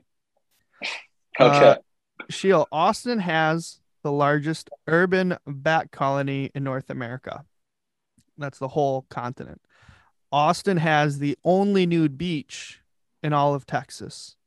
Last fact, Bucky's is named for a man, a dog, and also a mouthwash. Which one do you think is the Um, lie? The Bucky's one is the lie. How'd you know that? Well, so I knew went the to the bats nude thing, like beach? the Austin bats. I didn't go to the nude beach, but me and my buddy Rosie, Michigan State guy, Jared Rosberg, we went out, like someone he knows, like a donor or something, had us out for a little lake day. Mm-hmm. And they live on, I forget if it was Lake Travis or Lake Austin, one of the two. But they like took us out on the boat and showed us, like, they're like, and that's the nude beach. And we're like, the what? Like, what are you talking about? And they're like, yeah, that's a nude. It's not even like a beach. It's almost like cliffs that you can just go like hang out on That naked. seems kind of scary to be Yeah. in the buffin. Yeah. So we like boated past it and I was like, that's just so bizarre, but hey, whatever. To each their own, right? I guess. Absolutely. I hear Lake Travis is unbelievable. Yeah. It's like crazy. Like just some like the houses you see out there are just massive. I know like McConaughey has a place on the lake. So like the houses, it's just like, you're like, wow, I would love to live in one of those one day. Well, that and like the boats, the parties, like there's major Yeah. raft offs and stuff out there. So Yeah. like not a bad place to play pro. Mm-mm. No, I definitely am fortunate with where I'm at. That's for sure. What you got a favorite barbecue spot down there yet? I didn't have any barbecue really. I know the one is I forget what it's called. Somewhere downtown, but you got to line up for it. Oh, Franklin's. Franklin's is Yeah, what the it's stuff called. you Yeah. I think, or something. You got to like line up there in the morning, or not in the morning, but like a few hours to get a table in there because I don't think they take reservations and it's just first come first serve. So I would love to get in there and try it out, but I have yet to be. when we were down there for the NHL show, I mean this is shit, 4 years ago. Excuse me. There were equipment guys that were going in like way before meetings started, and they'd be in line at like they told us like 7, 8 a.m. in line, and there's still like 10, 15 people back waiting for them to open the door so they can be, like you said, first people to get a seat, eat, and then bail. But yeah, all day when you drive past there or walk past there or whatever, there's just lines out the door. People like you block out an hour or whatever it is to like get in line and go eat there. So Yeah, like it's nuts. Austin though, like there's so many good restaurants, like so many like fun things to do. Like you really never have to be bored in that city. Like there's something for you to do whenever you want. you go out to Rainy Street a lot when you guys have maybe an off weekend or something? Yeah, when we had some time, we'd find our way down to Rainy and 6th Street. We 6th Street's something else, man. it is. I almost like 6th Street better. Really? It's Well, gritty. that's because It's the grit. you're coming out of college still. You're used to like sticky floors and everything's Exactly. wet and drinks are everywhere. It's pretty gross. Yeah, a little nostalgia for me. But we went to this one bar. It's like it was called Pete's Dueling Piano Bar. Sounds fun, yeah. And it was just like, so this guy, like, I don't even know how to explain it. Like they just go up on the piano and like that's all the music. I got up on the piano and then they pull people up on stage and like they mess with them, like get them to dance, like get them to do skits. And it was all time. They pulled up my one buddy and they were like, yeah, like you got to pretend to be a stripper. And he's like, like what? Like, how does that happen? That's a good look for the Snapchat stories for the boys too, huh? Yeah. Yeah. Oh yeah. You do have you done any shows? I mean, I found out looking up my stupid facts. I guess I forgot how it's worded, but Austin plays the most live music. It's like Music Nation or whatever. They Mhm. play the most, they have the most live shows and hours played, I guess, like in the whole country. You hit any concerts or you do any country music down there? No, I didn't do any concerts. I mean, there's so many, like, even just like if you go out to dinner or you're like walking down the street or at bars, they just have like live bands playing. So we hit a bunch of those, like just, Hanging out. by chance. Yeah, we're hanging out and someone comes on to play music. But I didn't really do any concerts, or I know they have like the ACL there that's pretty popular. I didn't make it to that, but Are you country guys, Sheila? yeah, I like country music. I like all music really. But I do enjoy country music, that's for sure. Okay, if you like all music, name one EDM song. Well, now you're kind of putting me on the spot. Yeah. Boom by Tiesto. Is that? Yeah, that EDM? counts. Yeah, Name a pop punk song. a pop punk song. I don't know if I could tell you one of those. Yeah, I guess I you don't don't even know like what all that- music. Maybe not. Hey, I like Like good you wear a music. band T-shirt and someone's like, "Name 5 songs." Name five songs. I just What was their like- first album? Couldn't tell you. I just like the T-shirt. Isn't MGK pop punk? Yeah. That's a Cleveland boy. No. That's Yeah? a Cleveland boy. Oh man, is that a? Are you guys excited? Are you prideful of that, or what? I don't know. Like you That want to one's talk?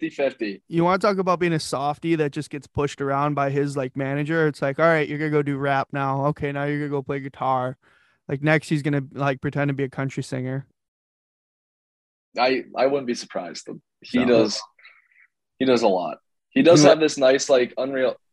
Moisture, have you been to the 27 Club, the coffee spot in the flats? Yeah. Yeah, so he owns this like coffee shop / I think it might turn into a bar like in the evening, but it's a pretty good spot. I think MGK owns it.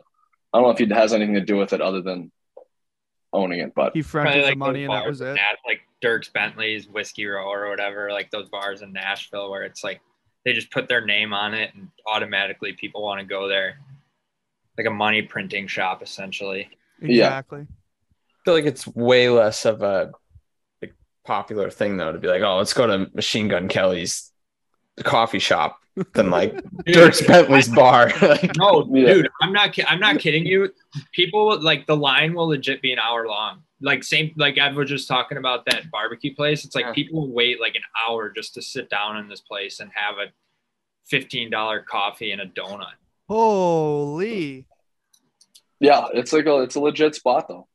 that's tough. I don't know if I'd be willing to drop $15 for a coffee, but I don't know if it's actually 15, but I mean, Anything I'm over taking your word for it. $1.50 Embellish for them. Moiser. Yeah, embellish a little bit. Be a storyteller. Adam, I talked to some guys on staff on the team. I'm not gonna tell you who because you sewered me earlier this season, which we got to talk about, or I guess last year, which I had to bite the bullet on at Dev Camp. But in the most appropriate way possible, I was told to ask you, does the carpet match the drapes? I don't even know where you're going with that one. I hear Or- you're hiding the fact that you're a redhead. No. What? I do have a little bit of red in me. I know my mom has red hair, but once my beard gets a little longer, it gets a little red. But Yeah. I'm definitely dirty blonde. We'll say. Dirty blonde. So you I take wonder- that head I- off. There's not a little hint of strawberry There might red. be a little orange, but I think it's mostly blonde. So how often do you dye it blonde? Is that like a once a week thing or twice a month or Just once I need to. Once yeah. the red starts coming out. Once the roots show? Yeah, exactly. I would Um, love to figure out who you were talking to about that one. well, I do want to. I guess we can talk about the story. So somebody on, he's never gonna listen to this. Laser might tell him, but you're athletic trainer for the Texas Stars. I had met him. He was a previous Oh, goalie yeah. guy. He actually worked with Finland USA goaltending. I forget what his name is, and he does the masks now. But anyways, you guys had posted team pics. And I sent a screenshot to Adam of this guy, their trainer. I go, oh, this guy looks like Bubbles. He's got like Coke bottle glasses on. He's got like just huge eyes. I'm like, yeah, he kind of looks like Bubs. And I totally forgot about it, dismissed it. And I walk into Dallas's locker room to get set up for Dev Camp and just say hi to a couple of young guys that they drafted, Remy, and then Murray was there. Matt Murray was there. Not the Matt Murray, different Matt Murray, but the AT walks by and he looks me up and down. I'm talking to the equipment guy. You go, what's up, dude? He goes, I'm not too happy with you right now. I go, what do you mean, dude? I just got here. I'm sweating. I'm just getting unpacked. Like I haven't even done anything wrong yet. And he goes, yeah. And he kind of like tapped all the guys. Guess what this guy said about me? And he told everybody, he's like, he told Shield that I look like Bubbles. And then he just walked away. I was like, oh man, I think he's like genuinely like a little bit upset about this. So Mikey is he's a man. He's like a younger guy. I forget how old he is. I know he's a 94 birth year, so whatever that makes him. But he's got to be like He's just a cloud. 27-ish. He Yeah. seems like a really good dude. He's a clown. So he's just like one of the guys, like he'll go back and forth with us.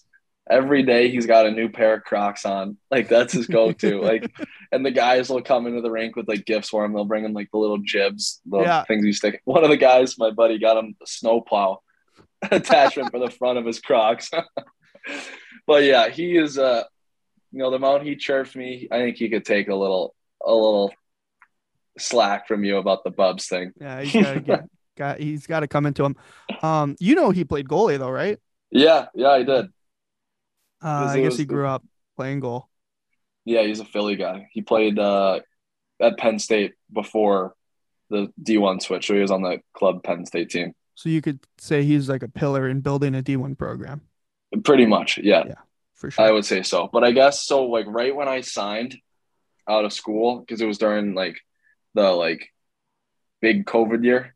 So I had like quarantine for a couple days before I could like join the team. Yeah. And they were playing Iowa, and I forgot who was there, but something happened, and like Colton Point, who was there, had to go up to Dallas.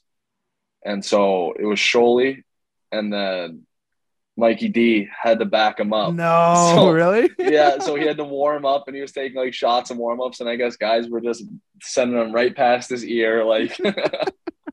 Man, my last pro game when I was on Wheeling, we were playing in Fort Wayne, and like I'm getting on, like we had 2 goalies on the roster. Like I'm getting on the bus, like whatever, we're showing up, and I'm like, hey, like where's LP boys? And guys are like, what do you mean? And they brought our equipment manager. His name was Billy Higgins.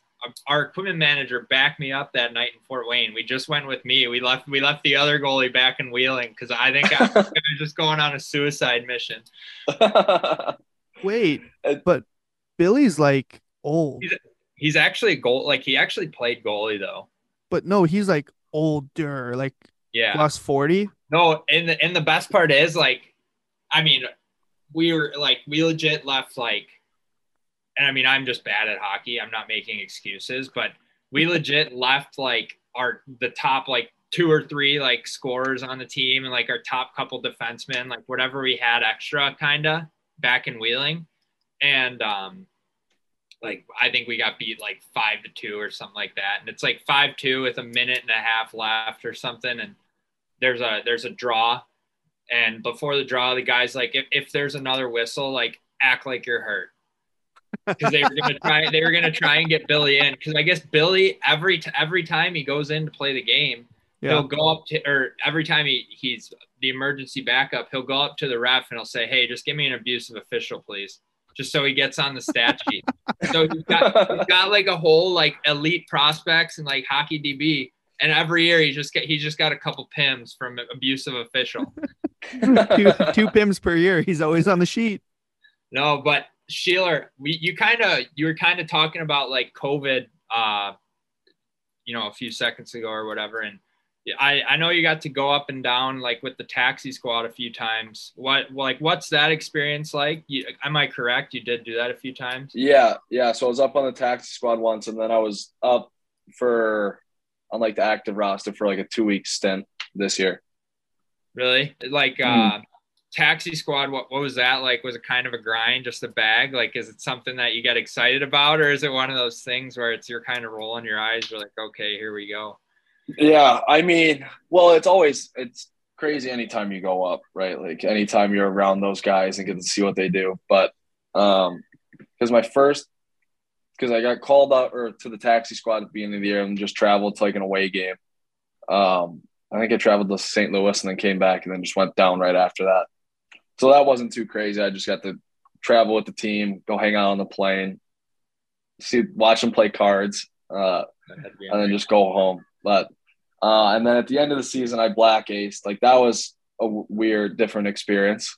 Cool experience, like being with them in playoffs.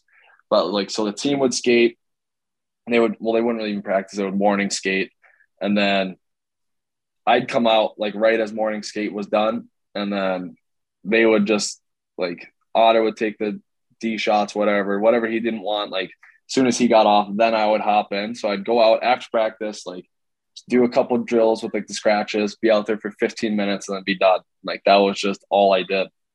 Really? For like the whole, Yeah, I'm like, well, all right, that's good enough.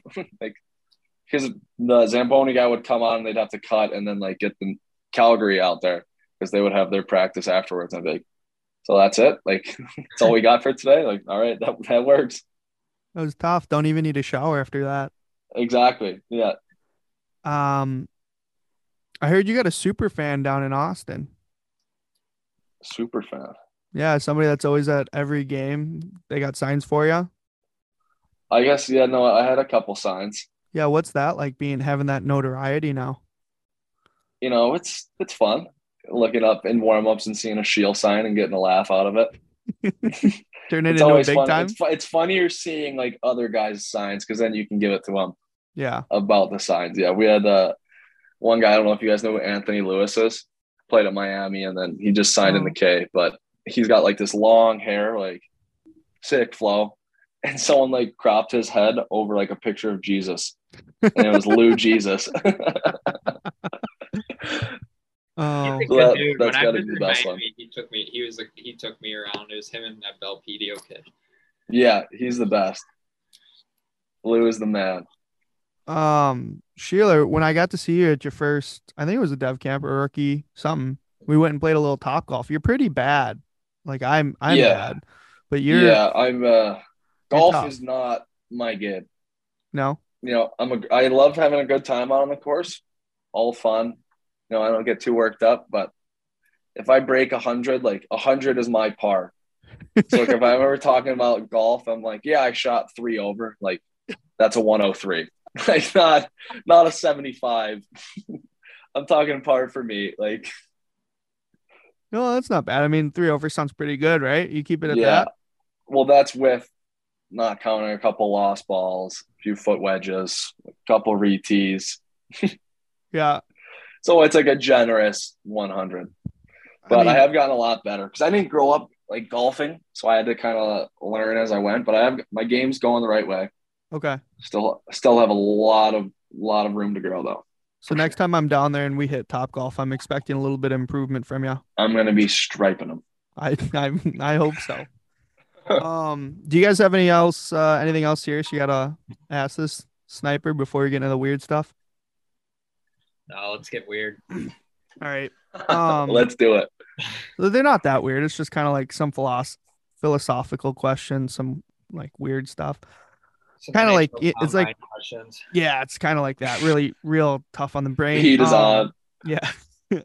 So Sheila, like, you know how people get really excited about like, oh, we kind of talked about it earlier. Like, I knew about, Tame Impala first, or I heard Linkin Park first, or I knew about Frankie's Barbecue like before anybody else did. I was the first one there. Do you ever get the joy? Do you find joy in telling people you knew about something first, or you discovered something, or you knew about it before anybody else did? I mean, yeah, who doesn't? Okay, what's that thing then? I don't know. I like you find a new show or something, and then you get all the guys on it, and then all of a sudden every day they come in, they're talking about the show. And you're like, yep, I'm the ringleader of that. Yeah, you're the put on Prince there, huh? Yeah, exactly. So I think who doesn't like doing that? He did that with my iceberg graphic. Oh yeah. Yeah. Exactly. Sheila, you get your own movie, kind of like Rocky, but it's the tale of your hockey story, right? Uh-huh. So, the final credits are rolling, the final scene, like everybody's happy, you come off the ice and you hug your mom and, whatever the storyline achieved too, like you summed it. What's the final song you'd want playing at the end of your movie, like and going into that closing scene? Oh, the final song. Oh, geez. Boom by Tiesto. No, that's more of a pre-game warm-up to Ralph. Yep.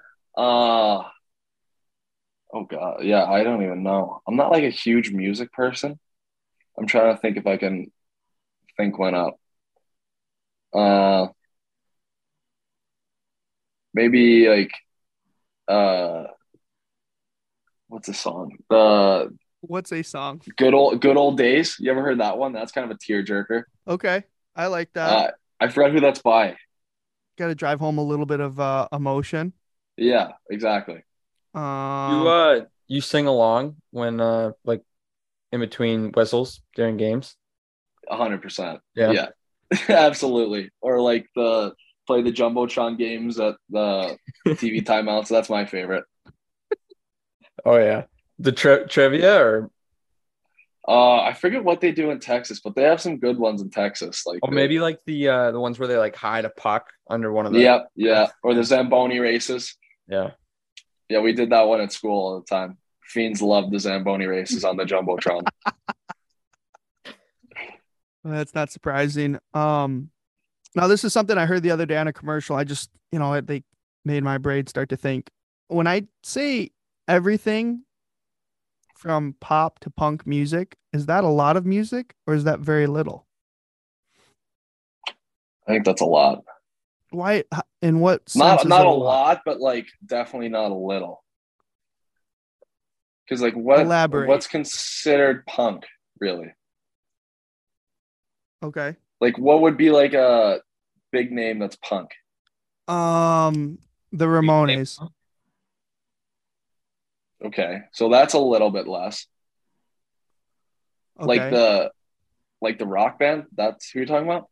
Yeah. Oh, they're punk. I think that's what people consider them. Yeah. Huh. They Well, wore then I leather guess a jackets little and bit- had like the spiky mohawks and the long hair and Okay. stuff. Eyeliner. All right, maybe a little bit less than I thought. What's like a today's punk? Like, what would that be?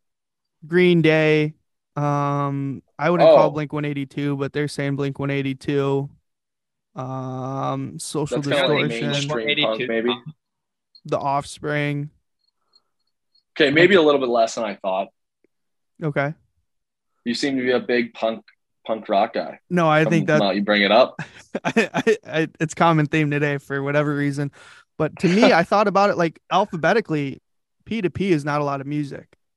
No, You could start I would say anything from like country to like techno, because that's like C to T. do you think that's like the biggest far apart? Like, Yeah, I'm thinking alphabetically distance, but like anything from pop to punk is P to P. So I just said that's not a lot of music.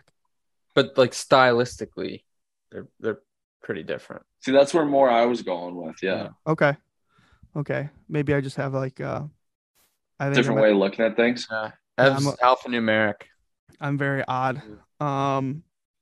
So I found this out today, Sheila. It's rumored that celebrities actually use outrageous names for their kids, like Kylie Ren or whatever, because they're not real names. They're actually fake names, but they use the fake ones to like, just hide the identities and hide the legal names and less harassment of their children growing up. There's actually clips of people asking Elon Musk about that spaceship baby that he has, and when they say their name, like you can tell when like something doesn't register on somebody's face, right? And they see that on the video.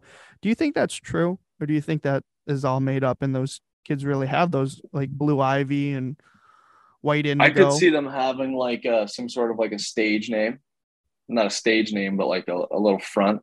Yeah. So maybe they're a little more hidden, a little more discreet in the day-to-day lives.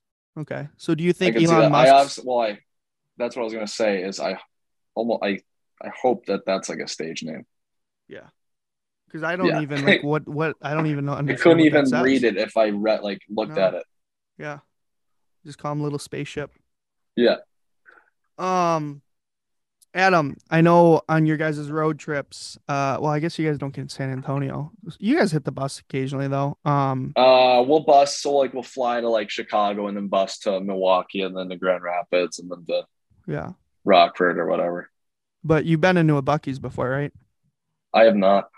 Are you serious? I have not been to Buc-ee's, and I know every time I drive past it, I think of you because you love that place.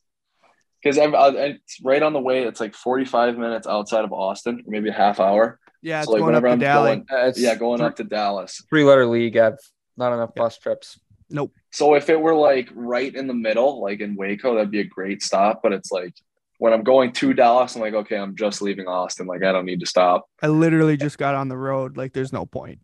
Yeah, and then when I'm coming back from Dallas, I'm like, okay, well, if I go into Buc-ee's, I'm gonna be in there for 45, like auto. So I might as well just drive the 45 minutes and get home. Well, that kind of bums me out, buddy. I know. I need to get into one. Every time I go past it, I'm like, you know what? Maybe I should go in. And it just hasn't happened yet. there's going to be a time when you think you want some snacks and you need some delicious treats, and you might need a t-shirt or a swimsuit or possibly a crawfish boil tabletop or maybe a deer feeder Yeah. or some Yeti Or coolers anything else. Yeah. or a new charcoal grill or the wood like smoker. You might need a decor. pulled pork sandwich or a slab of ribs to take home and cook. So, raw ribs. So anytime you get hungry, you might need anything at all. Don't hesitate to stop because it's an impressive establishment. You know what? I think I'll stop my next time going from Dallas to Austin. How about that? Make it like logistical. Like you said, Yeah. I drive a lot, a little bit of a road warrior, so I don't waste time.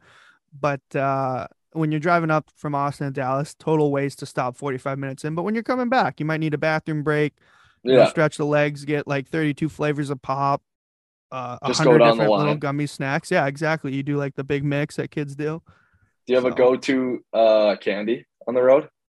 On the road, it changes, man. Like for a long time, I was a Nutrageous guy.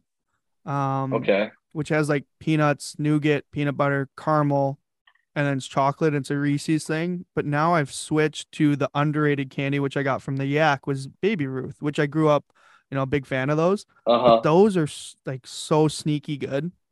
Yeah, I do like those. What about you? I'm more of like I love you ever had the Airhead bites? Yeah. Yeah. Those are good. Yeah. Those are good. Or what else do I get? I love a Kit Kat. Kit Kats are pretty good. Do you just chomp at it or do you break it up? No, that's crazy if you just take a bite out of it and you Yeah, gotta it's break the stick off psychopathic, of right? it. Yeah, that would be crazy. It's terrifying. Yeah. So, what ever- about You you ever guys? pregame those? I'm sorry? You ever pregame any snacks? Any I don't know, Kit Kats before the games or When intermission? I was like really little growing up, I used to have Kit Kats before every game. Okay. That's confirmed. Are you talking full size as a kid or would they give you like the little 2-piece or snack size? No, I'd go full size. Sometimes even Holy. king size. Yeah. Yeah. I've got a sweet tooth on me, that's for sure. That's always been one of my problems that I struggle with. You have any interesting beverages or anything else during the game? Like Ovi's got his Diet Coke on the bench. No, I do enjoy one of the best things about like going up the levels is like the Gatorades on the bench with the squirt top. Like it's just like it's such a treat. You come to the bench during the game and they got a nice and like I can't there's no red. I do not like the red Gatorade. It's gross. It's the one like I actually won't drink if it's sitting there. I'll be like, Lay's, can I please have a white one? Like the white cherry. White cherries fire. Yeah, they are. In the middle of practice, I'm sucking down half of a white cherry twist top Gatorade. Dude, at OSU, we'd have like the nipple top, like whatever, and Yeah. they'd put them like they're like your stick racks there, and then like all our water bottles and like stuff like that there'd be like a refrigerator next to kind of the stick rack, and they'd have it stocked with the squirt top ones, and we weren't supposed to take them, but it was like And you walk out of the rink with one every day. every day everyone grabs one of the blue like squirt top Gatorade. The equipment or the trainer would be like, guys, you can't be taking these freaking water or the Gatorades or whatever, and it's just like, no can do. Yeah, he had to put a lock on it, I think, eventually, but it was every day you'd walk out of there with a cool blue nipple top Gatorade, and it just hits different coming out Just of a there. great way to they taste way continue better. your day. Oh. I am notorious for the when I'm backing up, the snacking Oh, in the intermission. For some reason, when I'm playing, like I don't eat. Like if I play a game, like I don't eat during the game. Like I can't really eat after the game. But if I'm not playing, I am so hungry because I'll eat pregame at like 3:00, and then the game starts at 7, and I'm like, I haven't eaten in 5 hours. So I'll be walking around. I'll make a bagel and I'll slice up the banana and I'll put peanut butter on the bagel, and I'll go banana, maybe a little bit of honey. I'll walk back in the locker room and everyone's like, "What are you doing? Like you haven't done anything." I know, and I'm starving because of it. Have you done the arena food yet, or you're still keeping it healthy with like the food they want you to eat? I try to keep it tight when I'm in the locker room. Yeah. Maybe maybe when I'm sneaking out of there, I'll go swing by Canes or something. But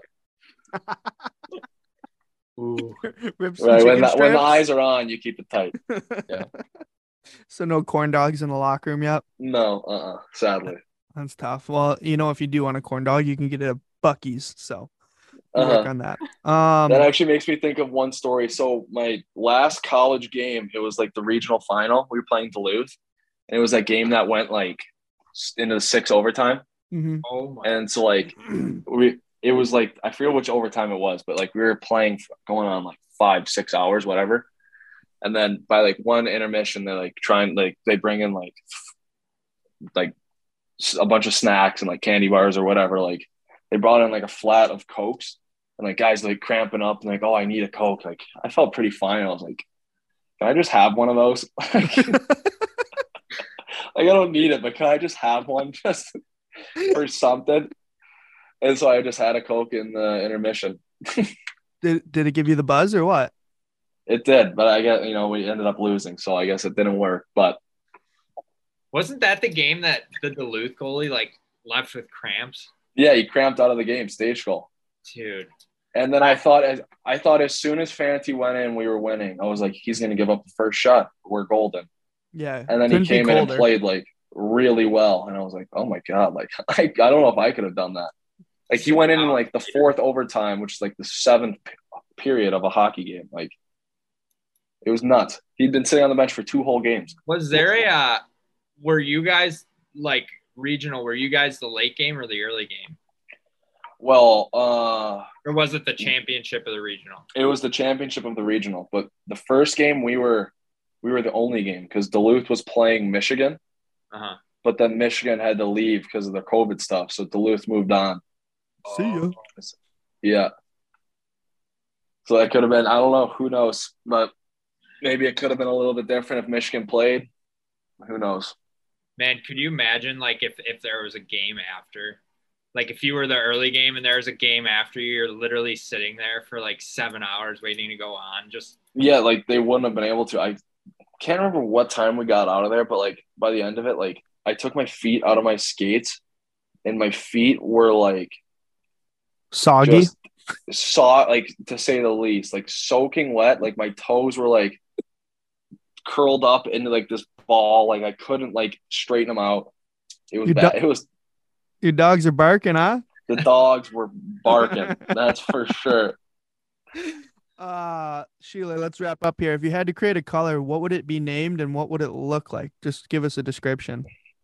Jeez, I don't know what it would be named, but like my favorite color is green, so like Adam's green. I don't know. Okay. Dark. How would you make it different from the current greens that we have?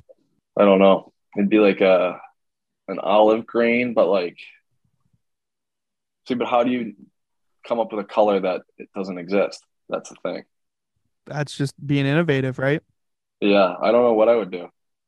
Cerebral. I like it. Think on it, save it, and Yeah. we'll take notes on your I'll shoot you a text. Yeah. your lack of answer in this interview. He combined the Dallas and the Nodak green.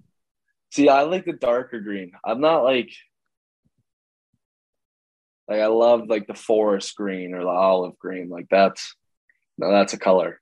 See, now that says a lot about you, Adam. Like you wouldn't go out of your way to innovate something, but you'll take what's already there. So we're just Yeah, exactly. Yeah. future reference. That's the type of goalie Adam is. Yes. It is. Sheila, if you worked in an office, would you be the comedian, the narc guy that is just a total rule follower and just, totally pulls the tattletale on when people aren't, using the office equipment right and printing too many copies? Would you be the silent hero that, doesn't say a lot but gets everything done and gets out of there and no one knows when they're in or when they're out? Would you want to be the gossip, the sweet talker, or possibly like the complainer who's just griping about everything in the office? See, like that's a tough one because I would say comedian, but like anyone who calls themselves the comedian probably isn't very funny. Yeah, it's true. So I'd say I think the sweet talker. I think that'd be good.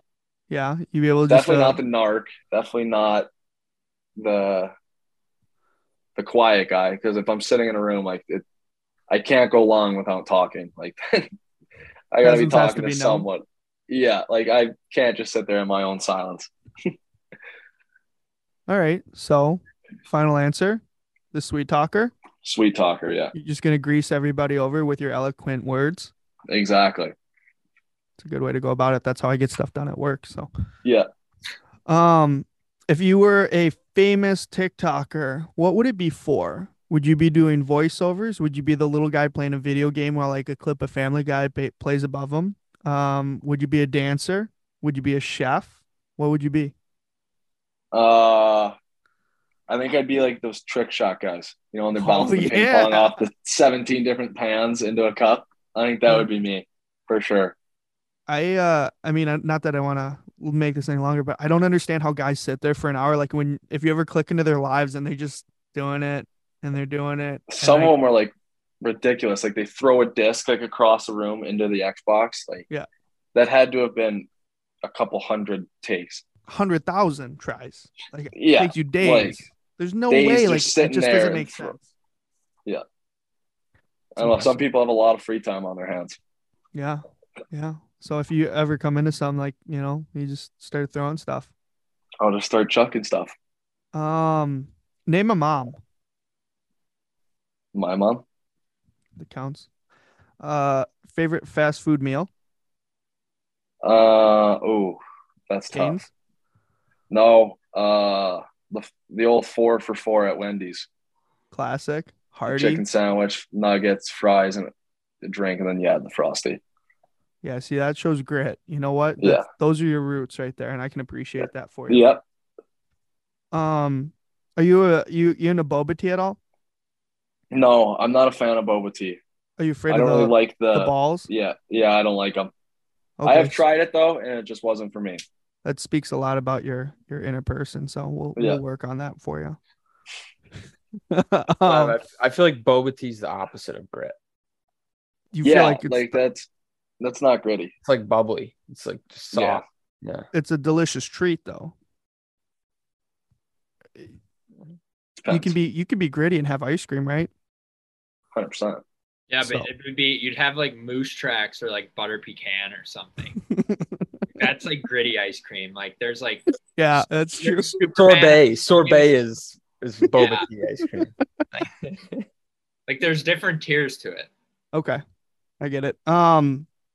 Sheila, if you had to go on like an Indiana Jones type dangerous trip, life threatening, you could lose your life at any time, would you rather climb Mount Everest, sail across the ocean to Europe in like a sailboat or like, like the way pilgrims would have came across, climb like a ridiculous rock wall like you see now on like Netflix, or journey down the white waters in a raft and like camp out and like make your way down the river? I think I would do the white water. Like Why is open that? water, I think is one of the scariest things there Yep. is. I get terrified out there. Yep. Like even if you jump off the boat, I'm right back to the boat, like as fast as you can. I'm not a heights guy either, so like Mount Everest like wouldn't really do it for me. But I think the whitewater rafting would be elite. You could handle, the waves and go Yeah, down a because couple like small waterfalls. like you got the bank right there. Like worst comes to worst, you get dragged around for a couple minutes and then you pop out on the bank. So you're pretty confident in your swimming ability? No. Oh, okay. No, I'm not. Just hoping I would just end up over there.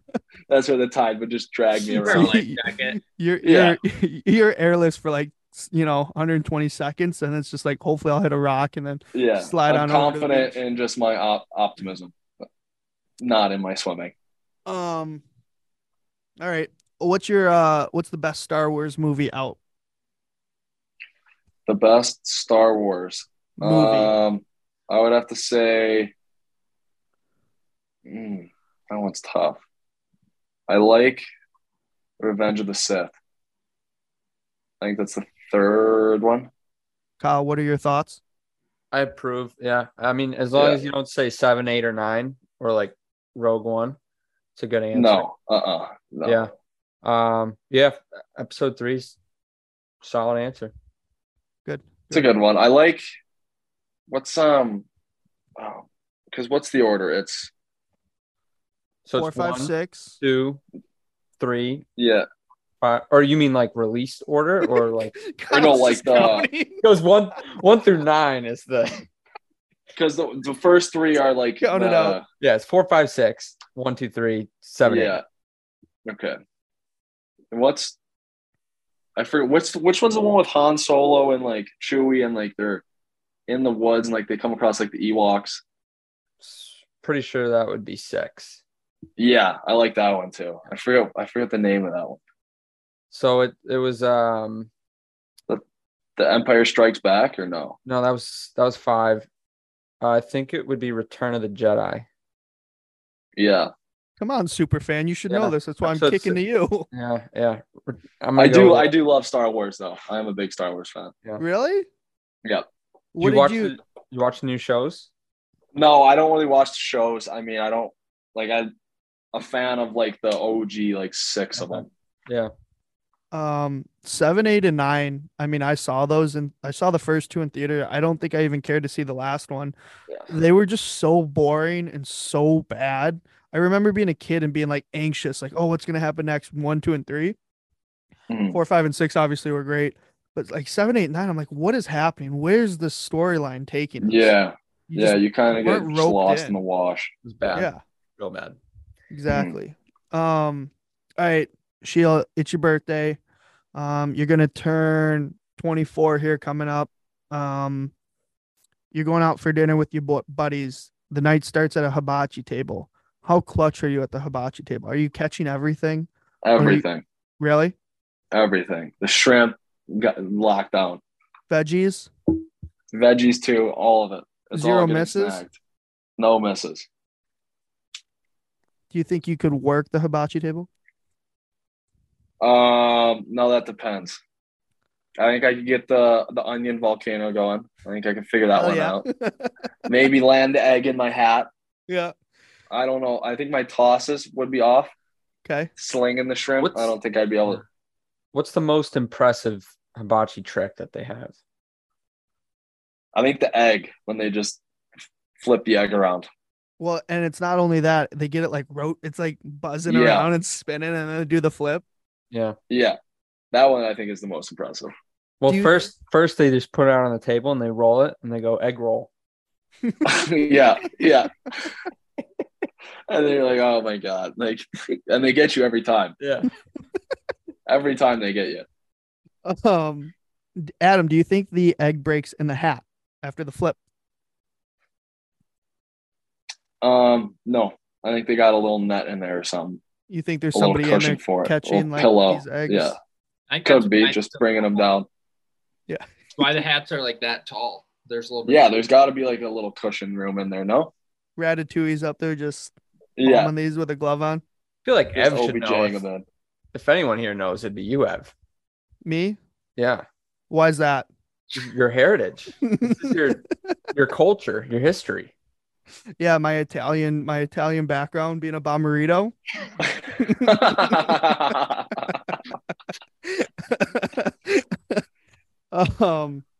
Hey, Adam, describe each of the hosts, including myself, with a few just select words, starting with Evan. Evan, gritty, legend, Razzles. Perfect. That one. Kyle, I'd go blue for life. Wait, what's the Blues? What? Yeah, it was the Blues. Yeah. Yeah, Oh, okay. yeah. All right. yeah. Blue. Once a blue, always a blue.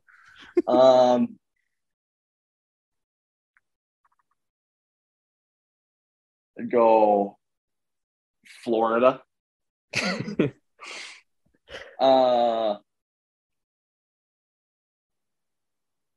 And I don't know, the beach. I feel like That you one kind of lost just, me. yeah, you Just- struggled there.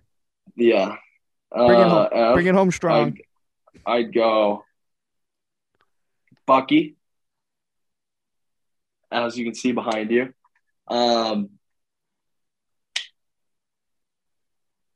Mike's sidekick. Holy stretch. Okay, let's do.